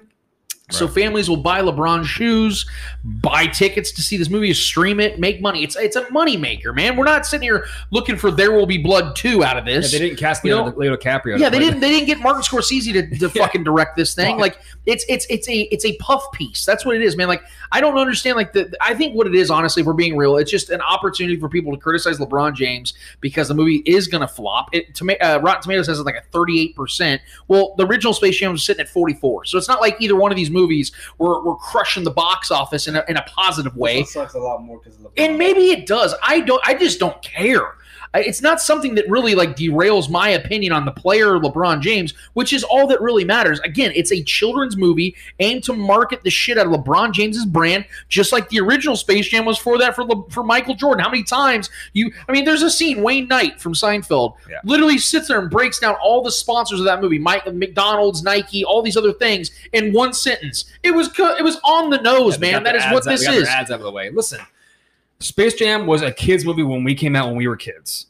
We loved it. We carried that with us as we grew up. I still love that movie. It's not Michael Jordan is an absolute ass actor. I'm sure LeBron. I'm sure LeBron is. Go watch the movie, my guy. I'm sure LeBron's an absolute ass actor as well. Granted, he's probably a little bit better, but I mean, I'm just saying, like in basketball. All I'm saying, yeah, I'm sure he has a little more assist in the big game too against the Monsters. All I'm going to say is, listen, this movie is made for kids of this generation. I'm going to watch that movie with my daughter, and she's probably going to fucking love it, regardless of what the adult reviews are of this movie. Right? There was adult. If you go look it up, Google. There's some reviews of the original one that weren't good, written by adults, but the kids loved it. I was one of those kids. I loved the movie. Michael's Secret stuff. I loved the movie. That was Space Jam was one of the most iconic movies in my generation, and it's not very good at all. Granted, Bill Murray's in it, who's an absolute legend. Either way, I'm sure this movie's gonna be entertaining for me. Just because of the nostalgia and the bringing back of a great iconic film revisited, and I'm sure my kids are going to love it. That's all that matters. It's made for kids. It's really simple. I haven't watched it. I'm going to watch it, and the kids are going to love it, and these kids from this generation are going to carry that with them just like we did with Michael Jordan's version. Right. So we got 8 minutes on the segment. I got one more question for you guys. I want to see your thoughts on Acuna Jr. Having season-ending injury. Absolutely sucks, man. He's one of my favorite athletes in the world, not just baseball players. I admire this guy so much. Baseball is a regionalized sport, but there are certain players that you just get attached to if you're a baseball fan. And Acuna is one of those guys, man. He's so well respected and renowned in the league because I think he's gotten hit more than any player in the league by pitchers. Yeah. That tells you they're terrified of this guy. And so it sucks so bad, man, on the play too, because he's had a phenomenal season, and for him to go out the way he did, torn ACL, which means he's going to miss a portion of next season as well. It really sucks. The only saving grace is he's so damn young. He's only 22 years old. He's going to get a lot more opportunities to bounce back from this, and I think he's absolutely going to do that. And hopefully before Freddie Freeman gets out of his prime, the Braves can make something happen because I really believe in that kid. I hate injuries altogether. Whenever, like you asked Trevor, man, when we watch games and it can be the Chiefs versus the Raiders. If I see a Raider player go down, man, my heart hurts because I know that's affecting except for Derek Carr. Yeah, so much further than just the game. Because when they leave, they got to go back to their homes. They got to go back to their lives, and that doesn't escape. It's not like you can leave that injury on the field. So I just feel for the person. I feel for Ronald, man. I really hope he can bounce back quick because he's such a stud. Yeah, not gonna lie. If John Gruden pulls a hammy on the sidelines, I'm gonna be rejoicing. God damn it! Pure laughter. Yeah, it's a definitely unfortunate, man. That's you never want to see any star player from any sport to go down like that, to season-ending injury, and then a lengthy recovery road ahead. That's just never fun for anybody. But I mean, the guy's young enough to where he's going to bounce back, and he's resilient. He's an absolute stud, phenom in the sport. So I have it sucks in the moment. But granted, I don't think they were going to do too much as far as team-wise this year. But at the same time, I do think he'll bounce back and be right back at next season, and it'll be a full go. He'll be fine. Good mailbag, Eddie. We appreciate you, bro. I have one question for you, though, before we get out of here. Let's go. So Lionel Messi got himself a nice little pay period out of the Barcelona boys over there, which we thought he might depart from them, but that's not so quick. Eddie, what are your thoughts on that, brother? Look, man, Barcelona is doing a little too much to keep, obviously, one of the greats in their lineup, and I understand. I mean, obviously, he's one of the greats. He's been playing with Barcelona since he was like 6 years old, so it's very understandable. But then you got to look at the expense as to how you're managing to be able to keep him in your team. Just last year, we saw that Messi announced that he wanted to leave. He apparently he had that in his contract, but Barcelona argued that COVID changed all his contract and all that stuff, and Messi felt like that was unfair, and Barcelona was not meeting their side of the contract, and Barcelona ended up threatening him that they were going to take him to court, and Messi was like, okay, I don't want to trade, just because I love this team so much that I do not want to go to court against this team. Okay. Then Barcelona comes, later on that year, we find out that Barcelona is in over $1 billion in debt. Yet again, they want to keep this man in their lineup. I get it that he brings revenue, he brings fans to the stands, he brings all that stuff. But at the same time, look at the hole you're digging yourself into, and you're trying to dig yourself out of. $1 billion is not a chunk of change. That's something that has to be planned out within the next, I would say the next decade, something that you have to dig yourself out of. And Messi's not going to solve that shit in the next 4 years, whatever his contract is. There's no way. That they struggled so much to pay this man's salary for 4 years, and now they want him back. It's like, we'll get rid of 6 players. That's fine. Okay, you're getting rid of 6 great players. Now what? You have nothing. Now you're going to have to put players from your academy into the biggest moments. You're not going to have depth in your team to win championships. Next year, we might see the fall of Barcelona go into mid-table, lower table. We could potentially see that. They don't have the money to sign new players. They don't. Yes, Messi apparently took a 50% discount from his previous contract. Yeah, look at his previous contract, $674 million. It's okay to take a discount off that, huh?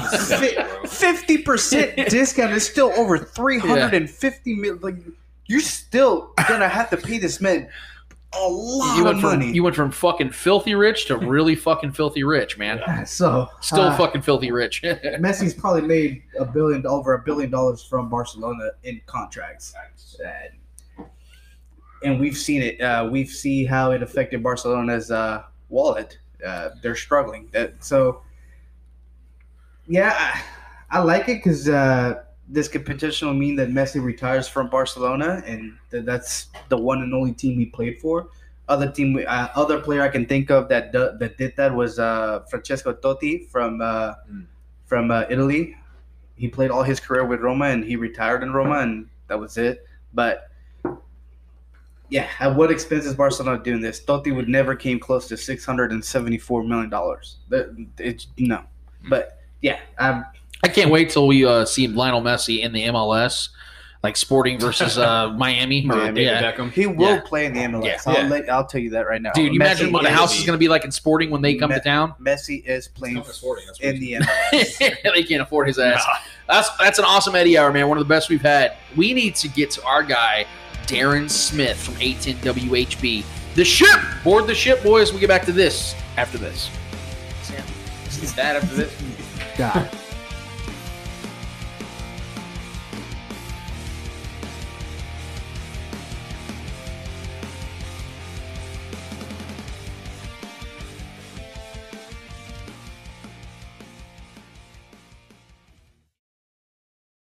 Midcoast Modern is a Kansas City focus on modern, handmade, and small brands. A resource for design-centric home goods, apparel, jewelry, artwork, and limited edition gifts. We support makers, artists from the Midcoast, and bring in goods from makers, artists around the U.S. to offer a unique selection.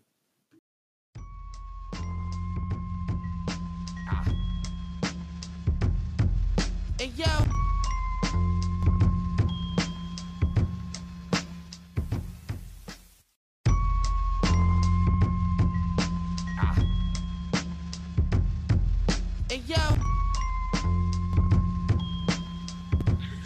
Back at it again on the Spoken Podcast for segment number 3. I am your host, Lance Twidwell, here inside the Spoken Studios with my guys, Trevor Twidwell and Eddie Ortiz. Yo.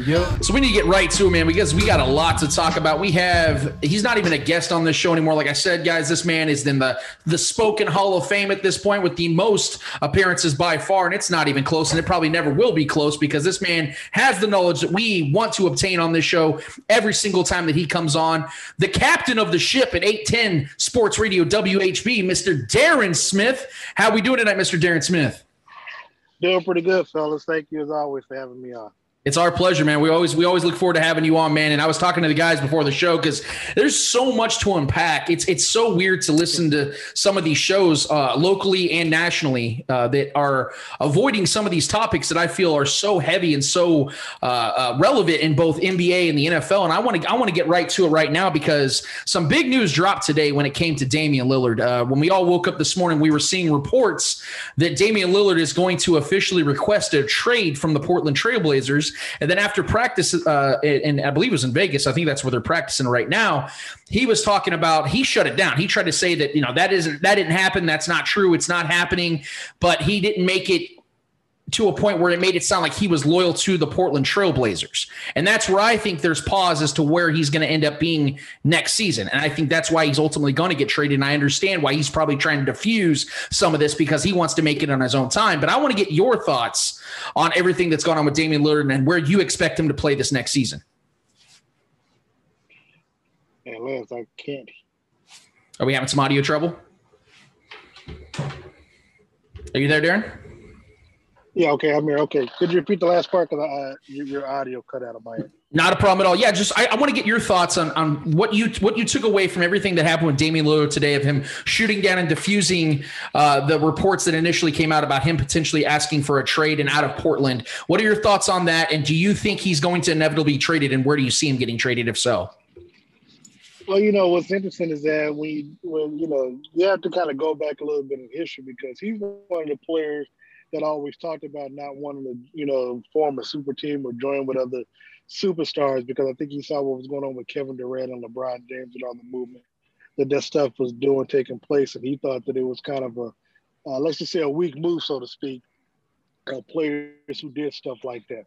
Well, now he's in a situation where he sees he's only going to go so far with the talent that's around him. And he sees that this is a new NBA, that he's playing with. And I think in conversations that he's having with players on the Olympic team and stuff like that, I think it's kind of opening up his eyes now. I think pride may be an issue because he knows that people may end up taking him like, hey, this is what you said, and now here you are being a big old hypocrite. Now, I think the reports that are saying it, I think I heard that report on Undisputed. I'm not sure if it came across any of the other television shows or not. I think he's saying that because he hasn't officially put out that report yet, or he hasn't officially put that ask in it. So, but he could also be in a scenario where he might be telling somebody that to see who leaks it, so then that way they can cut that person out of their, out of their circle or whatever. So, I could also see a scenario like that because that happens in politics all the time. But if I'm Damian Lillard, look, man, you're not. I mean, sooner or later you gotta come to terms that you're not winning a world championship in Portland. Giannis, for him to be on the cusp of winning the world title in Milwaukee, a lot of things had to happen. Injuries, befell a lot of teams in both conferences, and and he's kind of they've kind of lucked up in their way to get to the finals. And Phoenix Suns just the same. So things have to work out in your favor for that for things like that to happen. But Portland just no such luck, and you don't really win with that that size point guard in the NBA anymore.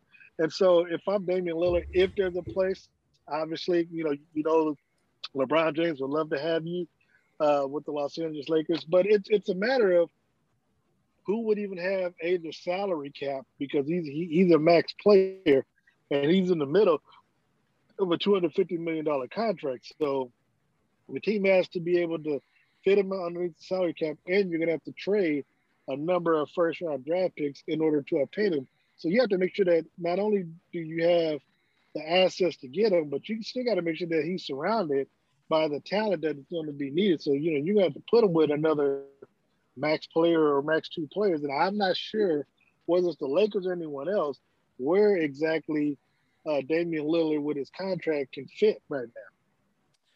These finals have been nothing short of entertaining, and quite frankly, let's just be honest, it's been simply unpredictable. No one picked the Bucks and the Suns at the beginning of this season to get to the finals.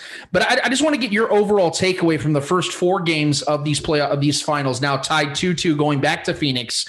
I want to get your thoughts on the first 4 games so far and your expectations for Game 5 Saturday night and beyond. Well, the first 4 games have been interesting to say the least. It's been frustrating because I'm someone, growing up watching the Lakers and the Celtics and the Pistons and the Bulls in the early, in the 80s and the 90s or whatever, where your superstars came to play game in and game out. I'd say outside of Giannis, I've been disappointed in the fact that Chris Paul has had bad games, Devin Booker's had bad games. Chris Middleton just he just befuddles me because he's just so damn inconsistent. He'll score 31 in game 1, and then he's in the teens, 14 points in game 3 before turning around and scoring 40 points in game 4. So I expect another 12, 11-point game from him in game 5. So, and that's what's frustrating because you expect top players to put out top efforts game in and game out because this is the NBA Finals. This is what you're playing for. When the hell do you have time to have a bad game? This is the Finals. This trip didn't guarantee to you. So it's been frustrating. It's been interesting, obviously, because, you get a chance to see, okay, Giannis is going to do what he's going to do. Giannis averaged 40 and 15 against Phoenix during the regular season. He's been doing, obviously he's coming back off a hyperextended knee in game 1, but he still gave you 22 and 17. And then, of course, 40 plus games, and then another 26 and 14 games in game 4. So I expect a big game from Giannis. The question is, who's going to go on that ride with him? Holiday's been a little disappointed. Now, he's been cool on the defensive end, but it's taking a toll on his offensive production where he shot, 420 in game 3. Chris Middleton, again, like I said, he had 40 points in game 4, but he took 33 shots to get there. The thing that's most frustrating for me when I watch Milwaukee play, and Shannon Sharpe talks about it all the time, like they do too many dumb stuff. And the dumbest stuff that they do is they shoot unnecessary shots. Again, they could have been more efficient in their shot selection in Thursday night's game, and they could have blown Wednesday night's game, and they could have blown out the Phoenix Suns. They won by 6, but again, Middleton is shooting 14 to 33. Giannis, shoots less than 50%. Jrue Holiday shoots 420. If those three alone just shoot an efficient 50%, the game's a blowout. And so it's stuff like that where you're looking at Coach Budenholzer, who's like, dude, what are you saying to these players in the locker room? Like, what type of game plan are you putting into place? Devin Booker having a bad game in game 3, come back in game 4, he scored 42 points, but he only had 1 rebound. So he was so busy shooting, he didn't do the other things that would help his team win. DeAndre Ayton had a bad offensive game. He had 17 rebounds, but he had 16 on the defensive rebound because of all the bad shots that Milwaukee was taking, which means he didn't do anything on the offensive end. So, it's been frustrating watching this. It's been interesting because, again, this is, you could look at it as a post-LeBron James era where you're seeing different teams and different storylines that are making up the interest in the NBA Finals. So, it has been interesting. I'm not surprised at where we are being in game 5 because I expect the home teams to win. I expected Phoenix to be up 2-0. I expected Milwaukee to go home and win the 2 games. They've done that. Now it's a 3-game series. The question is going to be, can Milwaukee win a game on the road? All Phoenix has to do is hold serve. They hold serve, they win the world title. So we'll see what happens. Game 5. I expect Chris Paul to bounce back off of his bad game 4 performance. I would go with, as much as I like the way Milwaukee's played the last couple of games, I will go with Phoenix because, I don't know what I'm going to get from Chris Middleton. If Chris Middleton has a good game, 25, 30-point ball game, but he don't take 30-some shots to get there, I can see a scenario where Milwaukee can walk out of Phoenix with an upset win, looking to go back to Milwaukee to close it at home.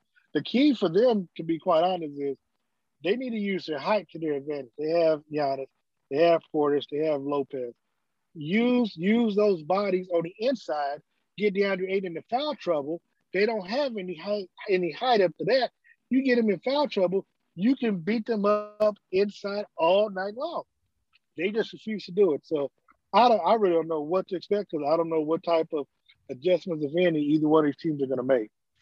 However this series ends, we know that the biggest question going into this offseason, maybe even for the NBA as a whole, is where CP3 ends up and is if he's going to be a Sun for the foreseeable future. Now, we know he's 36 years old, and we do know that the Suns absolutely love him. And my point of view on this, and I expressed this in the first segment, is the fact that Chris Paul and the Suns as a whole right now, the Chris Paul era is never, in my eyes, going to be better than what it is right this second.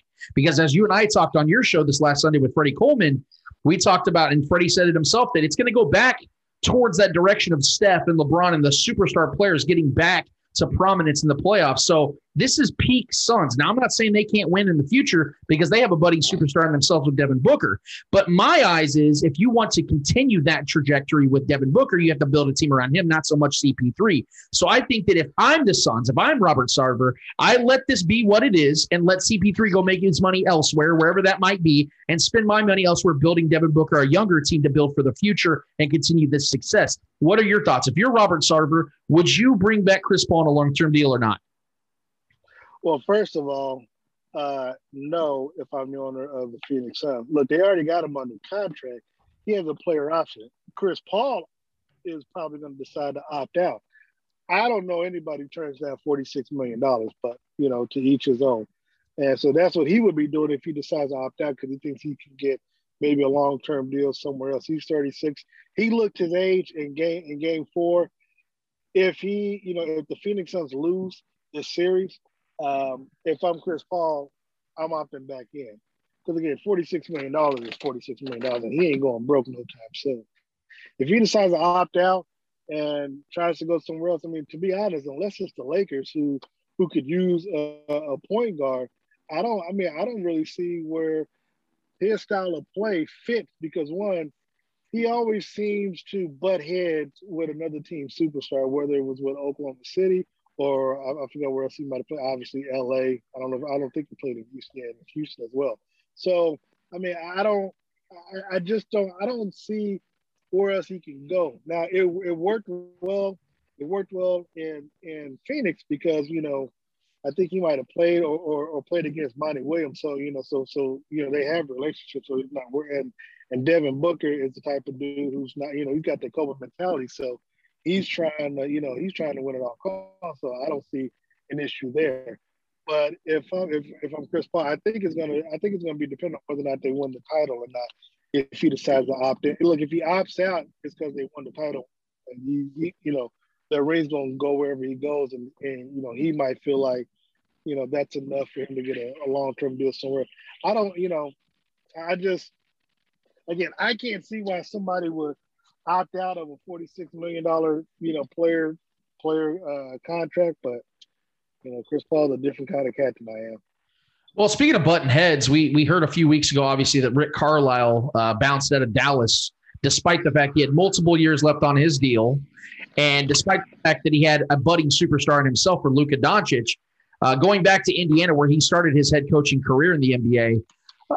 I have two questions when it comes to the Mavericks as a whole, when it comes to the Rick Carlisle situation, because we also know that a few years ago, he had some real problems with Rajon Rondo and how they didn't get along because Rajon Rondo was a very strong-willed point guard as well, a very knowledgeable point guard. And we also have heard reports that Rick Carlisle and Luka Doncic didn't get along either. Is this a problem with Rick Carlisle and strong-willed point guards, or is there a real issue with Luka Doncic and Jason Kidd, a former Dallas Maverick himself, coming in to step in as the new head coach? Do you think he can resolve said problem with Luka Doncic? I believe that Luka Doncic I don't think he's really a problem. I just think that he knows he's a superstar. He knows he's one of the top 5 players in the league, and he's just exercising that, that position with them. I mean, it's no different than LeBron James, and LeBron James trying to maneuver moves even down when he was in Miami with Pat Riley butting heads with him, along with his time in Cleveland. I just think that who much is given, much is expected.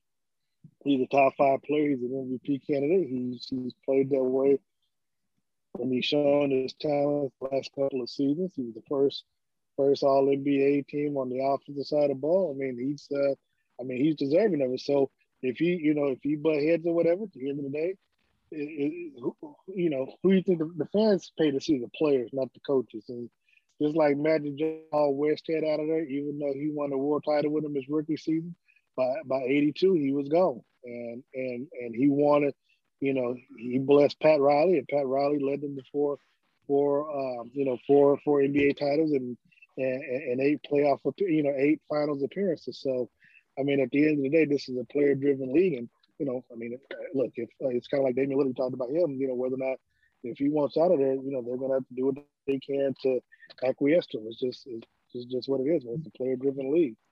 Now, obviously, we have a couple more games to go. Hopefully, at least 2 to 3 more games to go in these final series to bounce back to that. We got at least 2. So. Yeah. At least we got. Yeah, hopefully we get 3. That's my hope. But I think no matter what happens after this series, or no matter what happens in the next 2 to 3 games, I think Giannis should win MVP of the finals, despite whether the Bucks win or lose. I've never been one of those that believes that if you're on the winning team, you get Finals MVP no matter what, because we've seen. Even Jerry West back in the, I think, late 60s, early 70s win Finals MVP when the Lakers lost. I'd like to see guys get valued correctly, and I think Giannis has been by far the most valuable, best player of this series, no matter what the end result is. But I want to know, because we're starting to get this question now about who really is the best basketball player in the world. People have been trying to crown Kevin Durant. People have been trying to crown Kawhi Leonard. I think LeBron has held the crown for about 14, 15 years now. I think that now Giannis has a real opportunity here to take that crown. If he goes and finishes this series, gets himself one of the greatest 3-year stretches in the history of the NBA with two NBA finals or 2 MVPs and then getting a championship, I think that would give him a legitimate argument. Who is the best NBA player in the world right now and why, Darren? I would be okay if Giannis, if things played out their way and he wins the MVP and wins the Finals MVP. This would be one of the few arguments that I would make for the first time and since Jerry West. I mean, LeBron James probably should have won it in a losing effort. I think one of those times against the Warriors, I can't remember when. Win the MVP in the finals. So look, I don't have a problem if he won in a losing manner, but for me to kind of crown the world, the best player in the world, he would need to win the championship and close out obviously with the MVP. I would still, based on all around, as an all around player, I would give that to LeBron. I think LeBron James can still do it. I think even at the age of 36, injury aside, I think he can still, score, rebound, assist with the best of them. I think the only person, to be honest, who will give in, and you know what, and look, and I've got to say that they're both foreign-born. They are both foreign-born players, but Nikola Jokic and Luka Doncic. I mean, because they play all 3, major stats: scoring, rebounding, as well as assists. They do it just as well as LeBron. I mean, I could see, because for me to think that you're the best player, you got to, it's got to encompass it. I would still give it to LeBron because if I need a defense out of those 3, I think LeBron plays the best defense. Now, even though he's much older, I think he's still better athletically, so I think that would give him the nod. But Luka, I think I would damn near give Luka that before. But at the moment, I think if Giannis wins it, he would have a good case against Kevin Durant and LeBron James. Couple NFL questions I want to get from you, Darren. Some thoughts on them. We saw the video. We've seen the reports about Richard Sherman and what took place, the unfortunate situation, and he's come out with his official statement talking about how he's going to get the proper help that he needs. And obviously, I feel that anybody that has a heart should have a heart towards a man that's having a struggle like this. I just wanted to get your thoughts on what you have taken away over the last couple of days as the story has really bloomed into what it is. Well, it's I've talked about it on the show. I mean, it's obviously a sad situation, especially when alcohol is involved. I hold Richard Sherman to a higher standard than I do some of the players. I hold him to a higher standard than I do Frank Clark, because Sherman is in a leadership position, and you cannot be a member of the NFL Executive Committee Players Association and you're found doing things like this. Because if I'm a regular NFL player, I'm gonna be looking like this. You can't tell me nothing, because look at how you put yourself in the situation, and you allowed alcohol to get the best of you. I say, and people think I'm joking, but I talk about on top of my show where I don't drink and I don't smoke for this very reason. You know what I'm saying? Because I don't want that to be used as an excuse or put myself in a situation where I got to be able to explain myself and come out and apologize for stuff like this. So, I mean, look, it's not the end of the world, thankfully. But if you go into the police report and things that would have happened and listening to Skip Bayless as he described it, the father-in-law was armed with the handgun and told him to quit kicking in the door. Had Richard Sherman been successful in kicking in the door and coming in, this probably could have turned out for the worse. I mean, his father-in-law would have had every right to defend himself and shoot to kill Richard Sherman. I mean, and then we're having a totally different conversation. So, again, that's why I don't drink. So I don't do drugs because when you do that, you're not in your right mind, and anything and everything can happen. And I'm just, I'm disappointed in him. I'm glad that, he's owned up to it. I mean, didn't really have much of a choice. I'm not sure what team is going to go and take a risk on signing him right now, dealing with the stuff right now. But, I hope for the best and hope for the best for that family as well. Are you buying this nonsense about Tom Brady playing all of last season on a completely torn MCL? Or are you with me in saying this is a bunch of hogwash? They're just trying to mythicize this dude even further? Yeah, I would tend to agree. I talked about that on my show as well. I mean, I think that's the case because how do you keep it a secret for that long period of time? And no one knows. And, obviously he's not Patrick Mahomes or Lamar Jackson, but, I can't see scenarios where he was like running much throughout the regular season that that you wouldn't have been able to notice anything like that. So, I don't know. I think he might have got banged up in the playoffs. And, it helps the urban legend that is Tom Brady. Yeah, that's where I stand on it as well. And just one more question for you, Darren. It's Chiefs related. We know that the Chiefs obviously revamped this offensive line, and we're all very excited about that because it's clearly going to benefit Patrick Mahomes. We've discussed this on your show, on my show several times, and it's obviously going to help the run game. I think that Clyde has a very legitimate chance of leading the AFC in scrimmage yards. I really do believe that. But I want to get your thoughts on this. Who do you think on the offensive side the most that maybe people aren't expecting? This great offensive line the Chiefs have put together, or at least this much improved offensive line they put together, who do you think it's going to benefit the most outside of the obvious? I think the rookie Cornell Powell, and I think Darrell Williams. I think those two because, while everybody's thinking Clyde is going to do it behind his offensive line, he's still 5'3". And at the end of the day, when it comes to 4th and 1, you're not going to put him in there to try to punch and get that extra yard. So I think Darrell Williams would have a better chance to perform with that offensive line when he gets his time. But look, I mean, Clyde is going to be the starter. If he gets tweaked or something, we'll see how that plays out. But I think people that'll benefit the most is going to be him, and I think Cornell Powell, because if Patrick Mahomes is going to have that type of time behind. We expect Tyreek Hill, we expect Travis Kelce, to perform well regardless. But Patrick is going to have to elevate the other wide receiver to a higher standard since you're not going to go out and get a veteran wide receiver, to go on the other side of Tyreek. So if that's going to be the case, out of the wide receivers that we have, I mean, you could probably make a case for Byron Pringle, but I think it's going to be more Cornell Powell because he's played in the national title game. He's played with Trevor Lawrence, who has a big arm. I think he'll be a surprise and a steal with this offensive line because look, Patrick's gonna have to me. I think he's gonna have all the time in the world. So it's gonna be up to Patrick to be as accurate as he claims that he's trying to be. As we do each and every time you're on our show, man, which we always appreciate your time because I know your time is valuable. We let you have the platform and you speak on whatever matter you want to speak on. It is your time, and let the people know where they can reach you on all the social media platforms and when they can hear your show.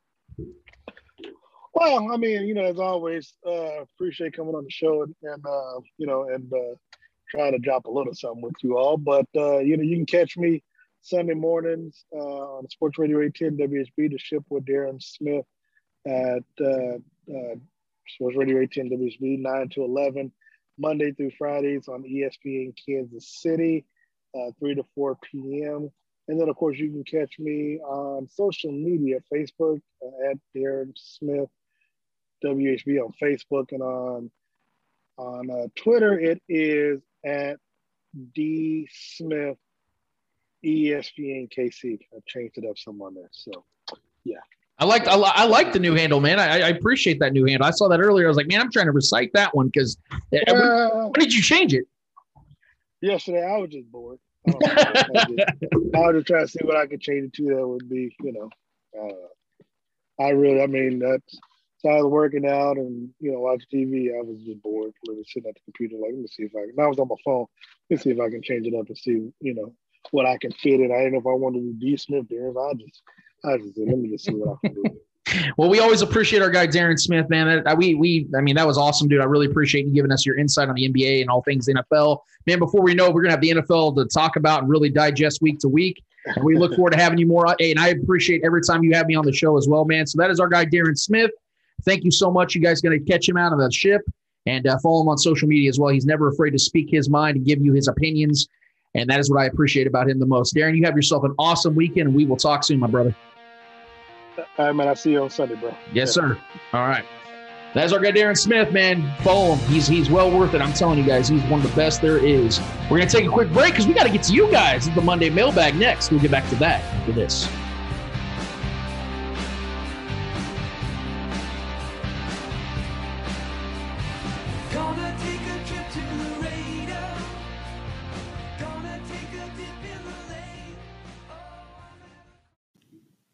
KC Hemp Company, your most trusted CBD provider in Kansas City, shipping nationwide. Ancient plant for a new age health. Follow them on Facebook and Instagram at KC Hemp Co. Mail time. Mail time. Mail time. The mail's here. It is time for the Monday mailbag. What we do each and every week is we give you, the listening audience, an opportunity to take over the entire show for an entire segment. Whatever it is in the world of sports you all want to talk about this week, it is your opportunity to voice that, and we give you guys our honest feedback and reaction to whatever it is you want to talk about. Eddie, what is in the Monday mailbag this week? All right, first question comes from Shaggy Shane. With the Tampa Bay Buccaneers bringing everyone back in 2021, do you see them as favorites in the NFC? You have to say yes right now, just because of the respect that you have to give a champion, and especially when they've kept everyone, like Shaggy said. Usually teams will fall off roster-wise whenever they have a Super Bowl type of run because guys go and get paid to get that Super Bowl tax, whether you win or lose. But the Buccaneers did an incredible job of literally running it back like the Chiefs did from 2019 to 2020. And I totally understand why the Bucs did it, because they know they only have a couple cracks at this with Tom Brady as their quarterback at the helm. So it was very smart of them to do what they did. And I think that if you look at the NFC as a whole right now with so many questions in place, you have to think that right now, as it currently stands, the Bucs are the favorites. So yeah, I'm going to say right now they should sit as the NFC favorites. I'm not saying I'm picking them yet. We'll obviously have a show for that in the near future, but they have to be at this time. Yeah, I mean, now that Tom Brady has both his legs now, you know what I mean? Now that he's not playing on some massive injury and a massive risk. Yeah, I mean, the sky's the limit for Tom Brady. I'm excited to see where his career is going to go. You have to name them the favorites in the NFC because they are the defending champs, just as we would with the Chiefs, regardless of who improved what roster in the AFC. When the Chiefs coming off the Super Bowl, we're claiming them as the best team, not only in the league, but in the AFC. So I'm going to give them respect to where it's due. They won the Super Bowl. They beat us. So, I mean, they should be looked at as not only the best team in the NFC, but the best team in the NFL. And I would not argue that. I still think the Chiefs are the best team in the NFL, especially with the improvements we made, but we have to go out there and prove that this season. Right. So, yeah, man, kudos to the Super Bowl champs. They did what they had to do. That's a very, very good defense still. They brought everybody back, regardless of the offensive weapons they have. That defense was insane last year. Simple answer, man. Yeah, they deserve every bit of respect for winning the Super Bowl and beating our Chiefs. So, yeah, absolutely, they should be thought of as that. All right, next question comes from Caleb Butler. Why don't Royals fans get upset at the front office like the Chiefs fans did with the front office? It's like they don't care about having baseball in this town. Look, man, to answer this as simply as I can, I think it's because the Royals have sucked a lot over the last 4 or 5 decades, especially the last 3 decades. Since George Brett retired, the Royals have been pretty much dog shit for the majority of our life. Yes. So I think I don't want to sit here and say that Royals fans don't care. I'm not going to put those words in people's mouths or those actions into people's mouths or those feelings into people. But I definitely think that it's just because we're used to it here in Kansas City. I think we're used to seeing the Royals being a bad team and the laughing stock in the MLB. That there's been nicknames like Kansas Shitty. in baseball terms because of the fact that they've been a farm system for teams like the Yankees, Red Sox, Phillies, Nationals, teams like that. So I know Royals fans. I know a lot of Royals fans, and they love this team. They're loyal to this team. They go and spend money on this team, which I think is just absolutely absurd at this point. But yeah, that is the biggest thing. Is I just think that there's something we're accustomed to here. That's why there was such outrage when the Chiefs went 2-14 in 2012. They're like, get Pioli the fuck out of here, because we came from the 90s, we came from the early 2000s, we won a Super Bowl back in the late 60s, early 70s. There's more of a standard of success in Kansas City for the Chiefs than there was the Royals. So that mentality has to change. But until that does, I just think that we look at it as more of the same and we flip the next page. Yeah, I mean, I don't think it's the same as far as comparing the Chiefs' history. And look, the Chiefs, say what you want about how bad the Chiefs have been for a long time before we had Alex Smith and got into the Andy Reid era. We had a lot of success. We had a lot of good teams that just couldn't get over the hump, and bad leadership overall. But I mean, we had very, very talented teams that went to the playoffs fairly consistently and always had some kind of hope of being a team that would contend, but we just never had a good balance of team. We never had a superstar player that we have now, throwing the football. But granted, I mean, it's just not the same. The history of the two teams is just not the same. The Royals, had a little run there in the 80s, and obviously, in recent history with the fairly recent championship. But it's just, feel free. I'm not saying, you shouldn't push for better. Obviously, you should want better. But I think with baseball, it's just different, especially in a small market. If you're in a small market in the MLB, it just never happens. There's not like dynasties that come out of nowhere in the MLB and of small markets. It just doesn't happen like that in the MLB, man. There's great runs. The Royals have not been the past handful of years, yeah, we've struggled. But, listen, it is what it is right now. And I think we do have some promise, and there are some young players that are up and coming. I think you just need to be a little patient. And if you want to go start a Save Our Royals campaign and, blackout Royals games, be my guest. Well, you won't have to do that because Bally Sports made sure you can't watch the game. So we're doing that. That's for sure. Yeah, turn that shit off. It's fucking annoying that our local channels don't broadcast Royals games. So you can thank Bally Sports for that. Yeah. So I'm all for fans being, go-getters. If you don't want to accept the reality that we're in right now, don't.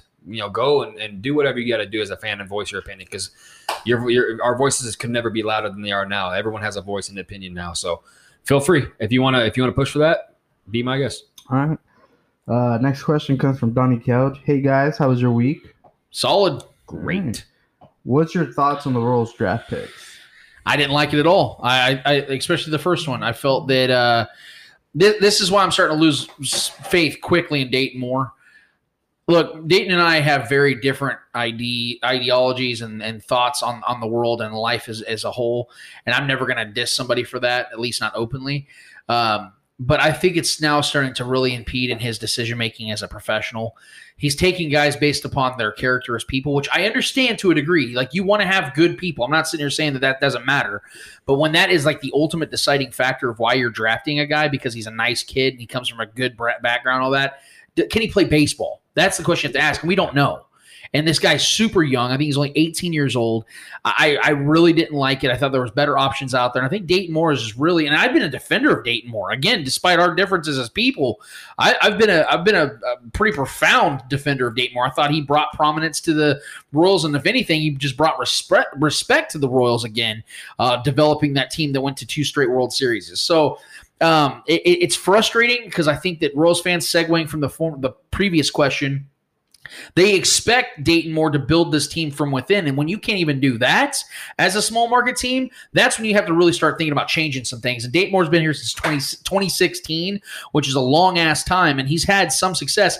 But this season, they're on pace for over 100 losses, which would make him 7 100-loss seasons under Dayton Moore, which is by far the most in MLB history under one GM.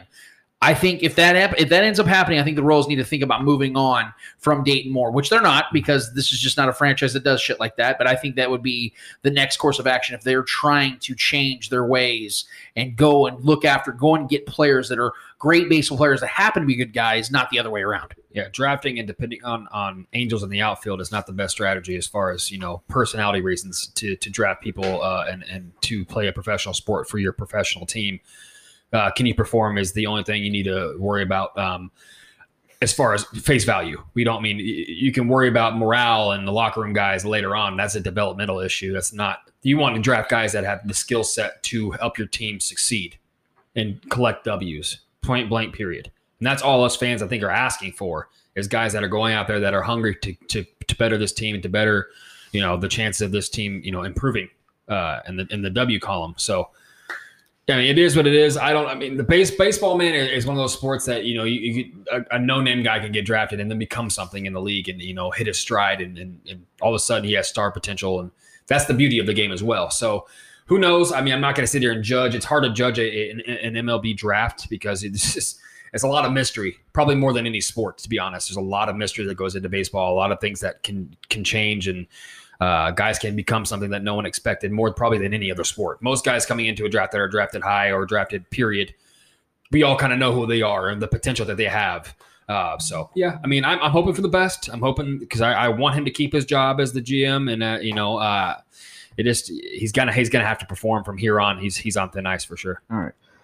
What is your response? Donnie Catch. What is your response to Stephen A. Smith's comments on Ohtani? They were insanely irresponsible. I've seen a lot of people talk, and look, I'm gonna take a stance of letting people of color speak their minds about this, and me taking a step back and listening, as opposed to having the front stance of it all and letting my opinion seem to matter more than others, because I'm not the one that's affected by this type of statement. But what I will say is that I feel it's fair to call him out and call it xenophobic, because it was. Yeah. It was very xenophobic of Stephen A. Smith. I think. Let me clarify. I don't know Stephen A. Smith at all. But from everything I've seen over the last 20 years of watching him in the sports landscape, I don't think he's a racist person. I don't think he's a xenophobe. I think what he said was racist, and I think it was xenophobic, but I think it was a significant error in judgment in how he was trying to articulate his thought, because I don't think he was trying to come from a place of malice. I don't think he was being malicious with his intent. I think that it was just a very stupid, careless thing to say, and it only hurt his legacy as a sports personality, and it really, really pissed off the Asian community, because Shohei Ohtani is the type of star that baseball and, quite frankly, America needs. Jeff Passan from Kansas City, no less, was on First Take a few days ago and talked to Stephen A. directly and talked about why we should be doing the opposite with Shohei Ohtani. Instead of sitting here talking about why it's negative that he needs an interpreter, which, by the way, Shohei doesn't need an interpreter. He actually speaks fluent English and fluent Spanish. He just wants to make sure that he's articulating his thought and response the proper way. Yes, not being lost in translation or saying something controversial like Stephen A. did. So Jeff Passan went on there and spoke about how we should be doing the opposite of what Stephen A. Smith did to Stephen A. Smith's face, which was great, by the way, and talked about how these are the type of guys and athletes we should be embracing, because they are super marketable, not just to America, because we're so arrogant here. We think we're the only thing that matters. When we forget that the Asian community is a whole billion-plus people, where they have people that are paying attention to our sports too. And to take it a step further, how about all the guys in pro sports that are Americans that said a bunch of things but never really talked? How about Kawhi Leonard for one? How about Derek Jeter for another? Two of the most prolific superstar athletes we've had in modern sports in America. And neither one really say anything. Even though they say words, they don't really talk. So to me, it is the equivalent of having a man who's a superstar talent like him, who is the better version of what Babe Ruth was, going out here and having a translator. Because at the end of the day, who gives a flying fuck? Because if you actually listen to Stephen A. Smith with his diatribes, you might need a translator for some of the words he uses, because some of those words sound fucking made up. Yeah. So how about that? How about we start having a translator for some of the stupid-ass words and jargons that Stephen A. Smith uses on his little rants? Because that, to me, is equivalence to what he said about Shohei Ohtani. See how unfair that sounds? That's equally as unfair. So Stephen A. Smith needs to take a significant step back and forget. This is the problem. I'm sorry, Trevor. I'm kind of railing off here. This is the problem with people like Stephen A. Smith. I don't mean like just any. He's on a pedestal. He's untouchable. What happens is some of these people get so caught up in the character they become that they forget that at the end of the day, they have a responsibility to be an accurate and honest journalist. He lives in a different reality than most of us. And I think that the money, I think that the fame, I think that all these things get to them to where they have to lean into it so strong, they forget about the essence of what the job actually is from its core. And I think that's where Stephen A. Smith is, and I really hope he takes a massive step back, because he's been getting dragged, and he's been getting body bagged, and he deserves every bit of it, because Shohei Ohtani deserves nothing but respect, reverence, and support from us as fans and people that consume sports, because he's done nothing but give us great and positive performances, production, and all classes of person. He's the most humble superstar, I think, in sports right now, and he should be praised for who he is. Yeah, it was absolutely xenophobic, whether intentional or non-intentional, and he absolutely put his own foot in his mouth. What happened when Jackie Robinson took over the MLB? He became the face of the league. He became the most talented player at that time. He was a black man when it was very, very controversial for black athletes to even be a thing. There was numerous newspapers and white folks out there talking about, how are we going to allow some N-word to be the face of our sport? I'm not saying that's along the same lines, but it's within the same tone. You can't do that, man. You just can't. And what makes this country beautiful is that it's a melting pot.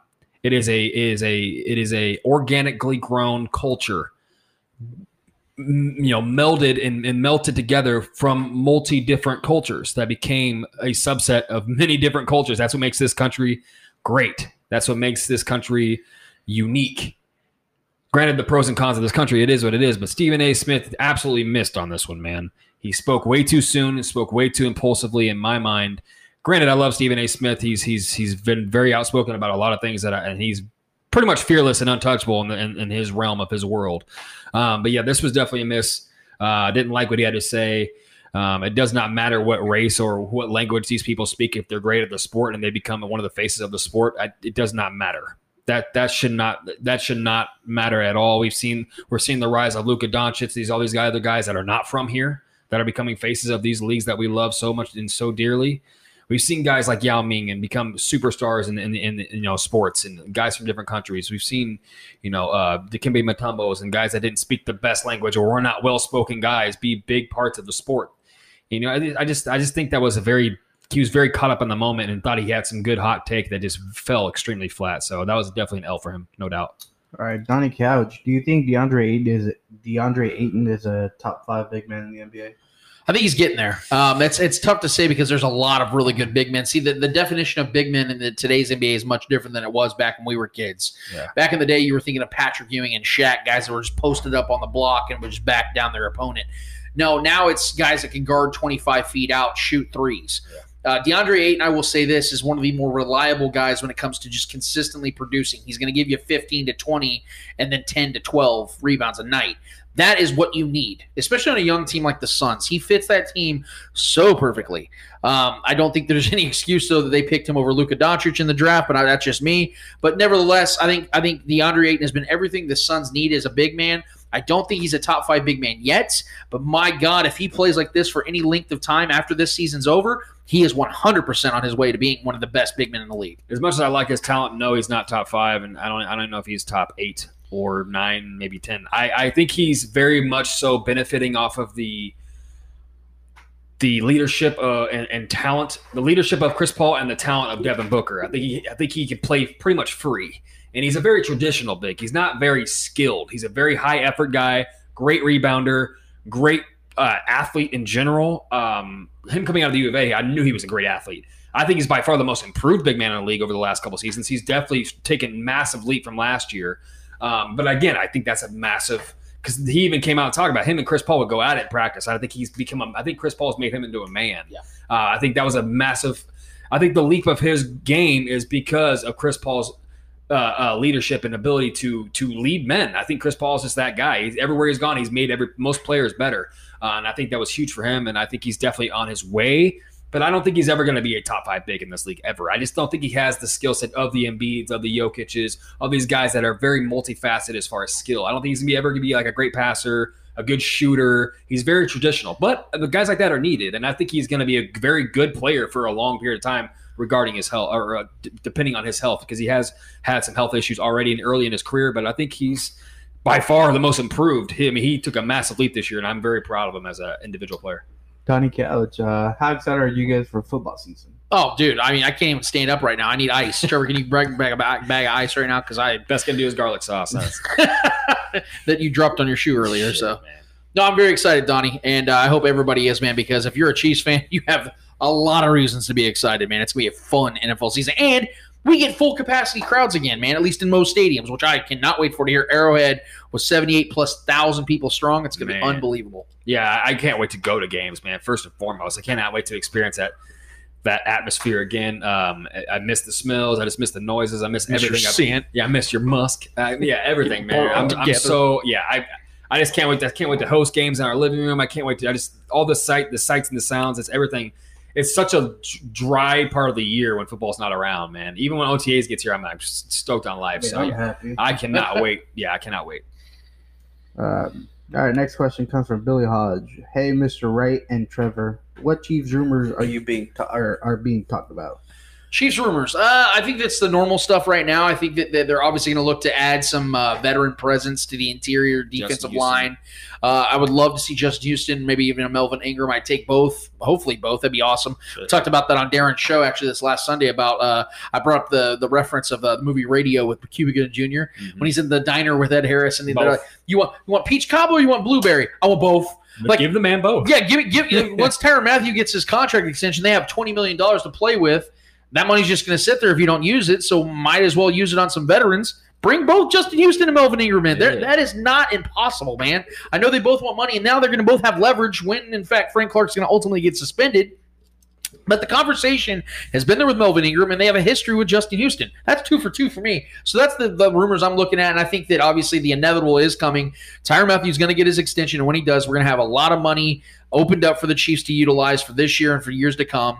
And he's going to be the landlord for years to come in the Chiefs because I think that his guy is just now in his prime as far as a well-rounded player. I think we're going to see the best years of Tyrann Mathieu over the next 2 seasons. So those are the guys. That's where I'm generally looking at right now as far as rumors are concerned. But, man, things can flip in a matter of no time, man. So stay tuned, Billy. Yeah, outside of the last name of number 87's controversy, I think it's been – I've seen some articles about Justin Houston, rumblings about that. I know all that's fan made, and everyone wants to make some kind of move regarding the rumors but the fact that is the situation with Frank Clark. So, that's the only thing I've really been kind of seeing circulating. Outside of that, things are quiet, and I'm happy that it's quiet right now. All right. Nothing else, please. Shaggy Shane with the second question.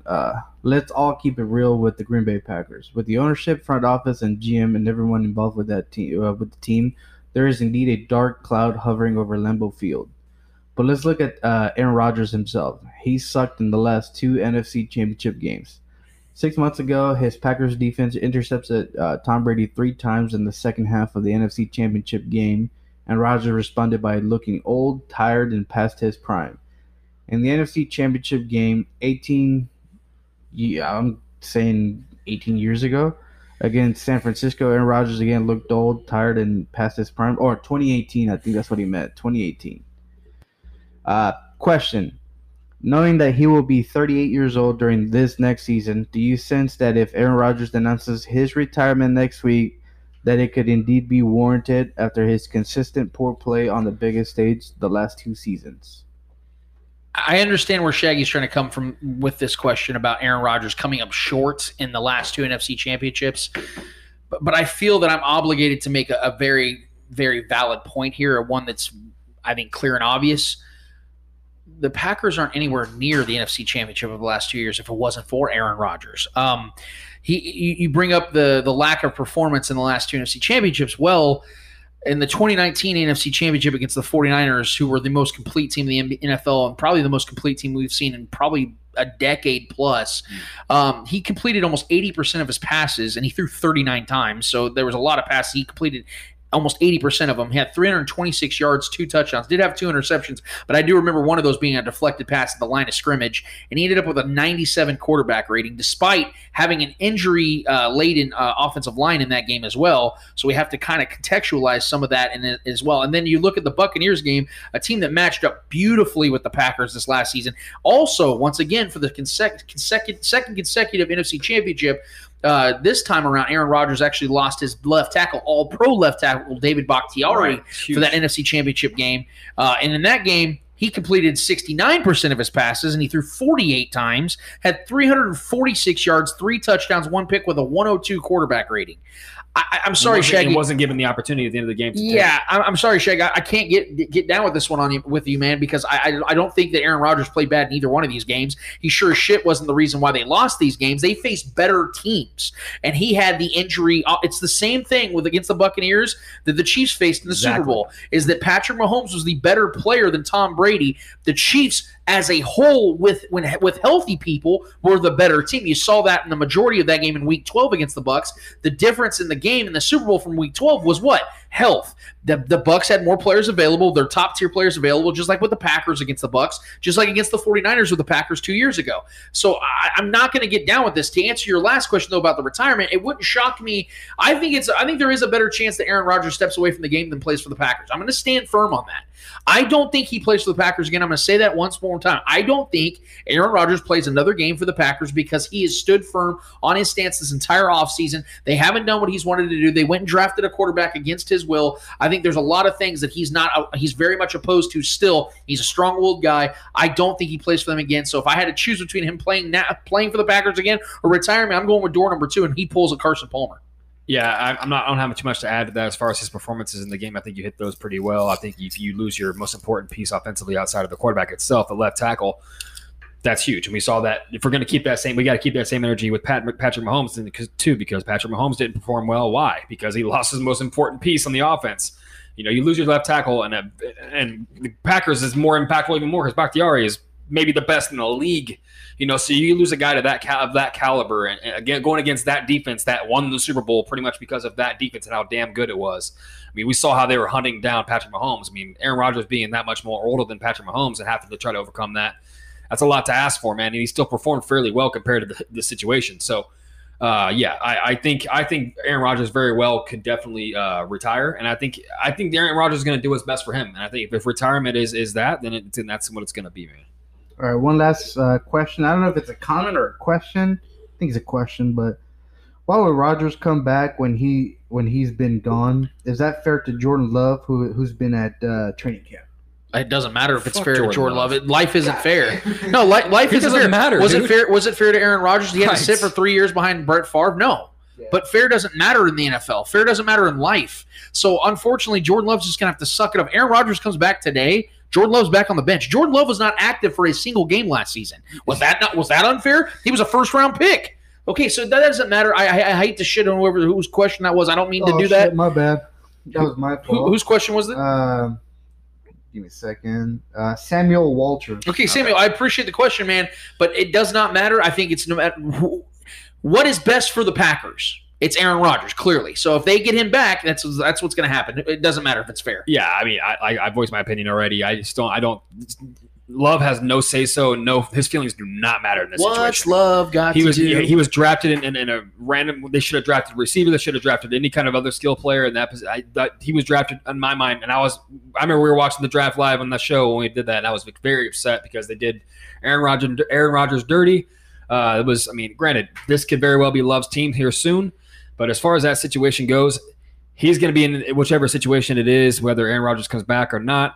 If Aaron Rodgers comes back, he has no say-so. If he becomes a starter just because of default, he has no really say-so there either. He's going to be – it's whatever – the context does not revolve around Love here. Love is just in the middle of it. Whatever happens. And then, yeah, his feelings, let's leave that out of there. Whatever's fair to who, it doesn't really matter. Thanks so much for the Monday mailbag, guys. Great topics, great questions. We cannot wait for you guys to do this next week. We have one more order of business, guys. What is it called? Hold this L.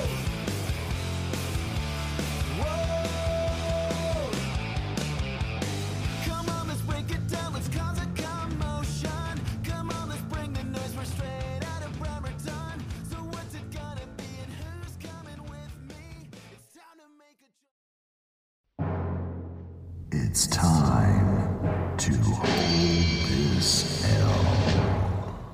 I want you to do me a favor and hold this L. Somebody's got to hold that L. The who? The her. I'm talking like caps lock L LL Cool J style. Hold that L. Good God, man. Hold this gigantic, veiny, pulsating L. Man, you are one pathetic loser. You ignorant bastard.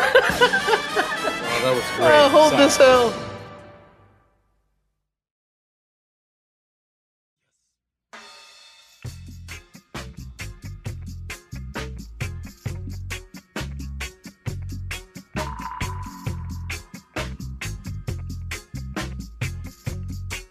It is time to hold this L. What we do each and every week is we finish off each and every episode with some L's in the world of sports. Now, whether they're friendly or not friendly in the world of sports, we promise you that whoever is holding the L from us to them, those motherfuckers deserve it. So, Eddie Ortiz, Mr. Yo, who is holding the L for you this week, and is it potentially F1? It is not F1. Is it Barcelona? It could be better, but it should be. But no, Barcelona. I'm gonna go with a W. 2 W's actually. So the first one is I'm gonna give it to Lionel Messi. Why am I gonna give him a W? Well, this past weekend he conquered what he couldn't conquer the past. I want to say 15, 16 years or whatever, since he was a young boy. He finally won Copa America. This only helped cement his legacy. Obviously, he struggled to win anything with Argentina. He's taken them to World Cup finals, but hasn't been able to win. Obviously, took him to back-to-back Copa America finals. They couldn't do it. And finally, on Saturday night, Lionel Messi officially won a trophy with Argentina. The joy that ending brought to everybody, even if you're not Argentinian, just if you're a Messi fan, if you're a soccer fan, if you just love the sport, as soon as the ref blew the whistle, the camera immediately panned to Messi. Like as soon as the ref blew the whistle, like the camera just automatically was already on Messi, and then you see Messi just go to his knees, crumble, and start crying. Not one of his teammates celebrated until they got to him. They all ran towards Messi. That only tells you what kind of guy he is, what kind of energy he brings to that locker room. The fact that no player celebrated until they went and pretty much touched Messi. Yeah. They knew how much this meant to him. It's not how much it meant to Argentina or anything. They knew how much it meant to him. They knew what he's been through to get to that moment. They knew his struggles. Messi, that was his team. You can straight up tell. I am just so happy for him. He finally won a Copa America. Obviously, it's not a World Cup, but this is the oldest soccer tournament in the world. Yeah. So it means a lot. Yeah. 2020, 2021 obviously hasn't been like the greatest of years. Obviously, you can put like an asterisk or whatever on those championships or whatnot. But yeah, it was his time, and he finally won, and couldn't be happy for him. So for that reason, I'm going to give him a W. Nice. And my other W, I'm going to give it to Formula One. There you go. Why am I giving them a W? Just yesterday, they released their Formula One 2022 car. This is the first time in I would say over a decade since major changes have come to the sport. Major rule changes. The car is going to be completely different than what it is now. Obviously, they need different tires. It's just completely different body. Same kind of style, but totally different concept. It's so exciting. And they also are implementing salary cap, which is going to be fucking amazing. And this should make competition a lot better. Nice. Yes, because obviously you have those teams that can't put too much money into their car, like the Mercedes, like the Ferraris, like the Red Bulls. Those three put over $600 million in their cars. That's insane amount of money. And other constructors can't even put over $100 million in their cars. They just can't afford it. It's just too expensive. Yeah. So obviously their car is going to be super slow, and then you can tell when it's race day, those cars immediately get overlapped real easily. So salary cap's going to come in, and this includes upgrades throughout the season. So if you're thinking about bringing upgrades into your car, they're going to be inside that salary cap, and it's set at $140 million. So you're going to have to spend at least $100 million on your car to begin the season, and that's going to leave you with $40 million to do upgrades throughout the season. These cars are not cheap. They're going to run through that money like it's crazy. So it's going to be interesting to see like how they're going to attack this, how teams are going to come up with solutions to get speed, to get, this and that. So it's going to be interesting. This should level the field drastically. Yeah. The cars are improved to follow closer to other cars.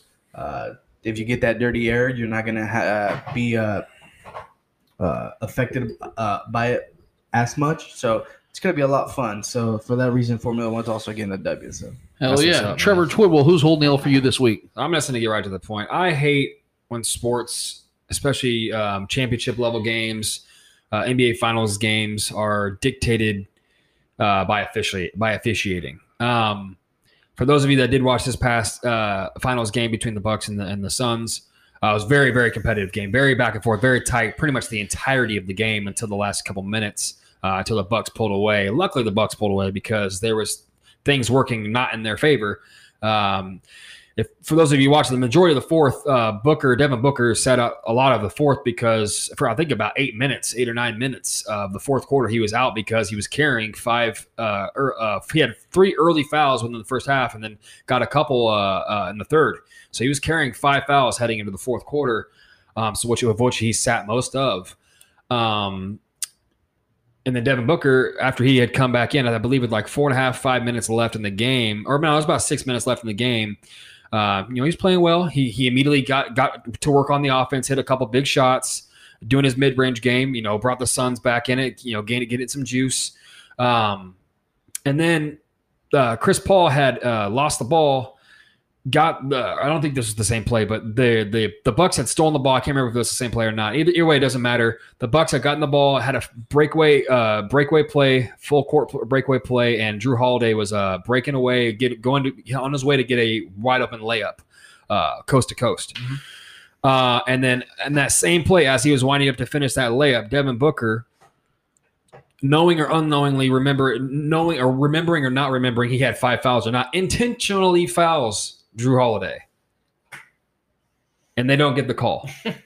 Literally, if you go watch it, he literally wraps Drew Holiday up midair, intentionally fouling him like a traditional intentional foul. You don't let him get the ball up in the air. You wrap him up. You wrap both your arms over both his shoulders. It was literally an intentional foul from Booker. No call. I haven't seen anything like that in a while, and it immediately gives me PTSD because I'm a Sacramento Kings fan from the early 2004, 2005 season. When my Kings were screwed out of that series when they were going to beat that Shaq and Kobe Lakers, it gives me just bad feels every single time when I see stuff like that. That's so blatant. They did everything they could to keep Booker. Granted, it's better for the game when Booker's in there. Granted, no doubt. I'm not going to argue that.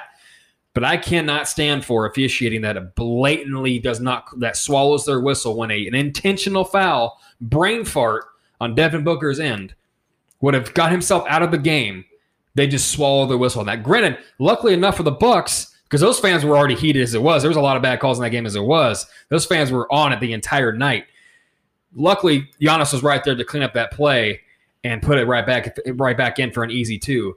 But if the Suns won that game and they didn't call that on Devin Booker, oh my God, social media would be in it. Because those Bucks fans are, granted, say what you want about Milwaukee, that is a great fan base, especially since the Giannis era has been implemented and Giannis has been there. That fan base is on it, man. That's a great home team, a great home environment for the NBA, and it sounded like Allen Fieldhouse out there the other night. So, yeah, I just can't stand for that, man. I cannot stand for officiating that was blatantly knowing what they're doing. You had to intentionally swallow that whistle because it was an intentional foul, an everyday intentional foul in the NBA, especially in the postseason, the finals. You can't not call that call. His ass should have been out of the game, regardless of what you feel about him, regardless if you think he's better for the game or not, which he is.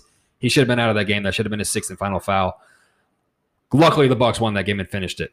Either way, the NBA officials are going to have to do me a favor and hold this L. That was ridiculous. Thanks for the help out there, Eddie. Hold this L. He's over there, looking at his F1. You guys know how much I absolutely despised. I mean, the Last Dance was incredible. The documentary was unbelievable. He's okay. But the thing I hated the most was when they exposed. Well, I didn't hate it. I loved it, but I hated the story of what actually did happen when they talked about the flu game and what it actually ended up being a pizza game. He got food poisoning, or whether he partied. We didn't have social media back then, so we couldn't really follow it. But now, when you try to mythicize a star player in today's world, it's a lot more difficult because you have more people paying attention on social media, or the facts just are more flowing than they were back then. And we got a report yesterday, unfortunately, that according to several sources, Tom Brady played the entire 2020 season with a torn MCL. And according to the reports, he suffered the injury during his final year with the Patriots and had surgery after winning a Super Bowl with the Bucs. And everyone's sitting here just, oh my God, this is so fantastic. How tough of a guy. This is why he's the GOAT. Man, this just shows his toughness. See, this is the beautiful thing about having Google and being in the Google era, is that if you have something that you're curious about, you want to research something, you can do it. And it's all out there at your fingertips. So although I already knew the answer to this, I went and searched it for myself. And according to verywealth.com, and I highly recommend you all check this out. I posted it to the Spoken group on Facebook and on my personal Twitter page at Lance the Spoken. According to verywealth.com, a grade 3 MCL tear is the worst. It's a complete tear. That's the worst tear you can suffer. And it takes at most 3 months to heal. The NFL season is 5 months long. If Tom Brady suffered this injury in the 2019 season, how in the living fuck did he play all of the 2020 season with that injury when it takes at most 3 months to heal? Especially when you consider the fact that the NFL offseason is 5 months long. So let's say he suffered it in the Titans game when they lost in the first round. Yep. He would have been fully healthy before training camp. So how in the world did he play the entire season without anyone knowing or that not being healed? So how can he be both Superman and Mr. Glass at the same time? It doesn't make sense. It didn't happen. Do I think he did suffer an MCL tear at some point? Yeah. You could see he was he's already suffered an ACL tear back in the day. So I understand his knee probably has some issues. He's probably got some arthritis in it. He's had it cleaned up. We do confirm that in the surgery that he just had a couple months ago. But if you're really trying to sit here and sell me an injury that doesn't add up math-wise, I'm going to have to give you a letter. And do me a solid, Mr. Brady, and your bullshit mysticism. This may have worked in the 90s. Do me a solid and hold this MCL. That's a trash. I'm not ending the show on an L, though, because Brady ain't getting the last curtain call. I'm actually ending this show on a W, and I'm giving it to us here at the Spoken Podcast. And you guys might be wondering, I haven't talked to Trevor or Eddie about this. Do you guys know that it has now been officially over 2 years now that we have not missed an episode? It has been since the end of June of 2019 that we haven't missed an episode here. Every single weekend, we have posted a show. We don't gloat very much here because we got a long way to go. We got a lot of growth to still do. We're about to get our live streaming back. We're about to really make some things. We've had some hurdles to overcome, and I'm not going to go into detail, but we've had some stuff to overcome over the last several months. We've had a lot of promises that were brought to us that we didn't end up getting, and we kept working. We kept grinding. And this show continues to put out quality content. You know, people thank me for what I do. No, this show is not shit without you guys. I say that confidently. I would not want to do this show if I didn't have Eddie, if I didn't have Trevor here, if I didn't have Clay Windler, the best producer in the fucking business, man. Clay. If he wasn't if we didn't have the supporters, and you guys, we don't pander to you guys. We tell you the truth. I've always told you guys what I always want to do on this show and in my own personal time, whatever content I provide, whatever content we provide here, it's going to be honest. It's going to be authentic, and that is what we give you. How we talk on the show is how we talk off air. And we have not stopped giving you guys. Has it been rough at times? Has there been weekends where we wanted to stop or we didn't want to do it that week? Yes, that's life. Or during COVID, there was nothing to talk about. There was nothing to talk. We had to literally sit here and figure out what we were going to talk about. Yeah. There were times when you guys got COVID, we had to sit here and separate the show and have Zoom calls. But we pulled through, and we have not missed a fucking episode in 2+ years. And for that, I want to say thank you to both you guys. Thank you to Clay Windler, and thank you to all the listeners for making this shit fun, man, even when it hasn't been. That's what keeps me doing this, man. That's what keeps us doing this, and it is us until the end, man. So I want to thank you guys. I want to give a W to the Spoken Podcast, to everybody that is a part of this, man, because it means everything to me. This is, and at times, I'm going to be totally transparent here. There have been times where this is one of the few things that have kept me going in my life. Yeah, for sure. Straight up. It has not always been fun. Sometimes I've really had to pull through some episodes. But at the end of every single episode we've ever done here, I've always felt a sense of fulfillment. So that is my Dr. Phil moment for the week. And next week, when we have another episode, because we're going to keep this streak alive, motherfuckers, we're going for you, Cal Ripken. I'll tell you that right now. Until that happens, for Trevor Twidwell, for Eddie Ortiz, for Clay Windler, for all you motherfuckers that make this thing fun, I'm Lance Twidwell. Episode 125 is done. It's finished. It's finito. And until 126 rears his ugly head around the corner, we out of this bitch. See ya. Later.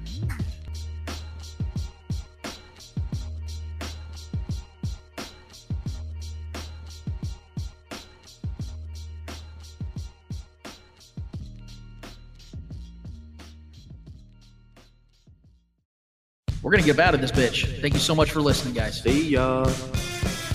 You are tuned into The Spoken. I might actually stick around for a little bit.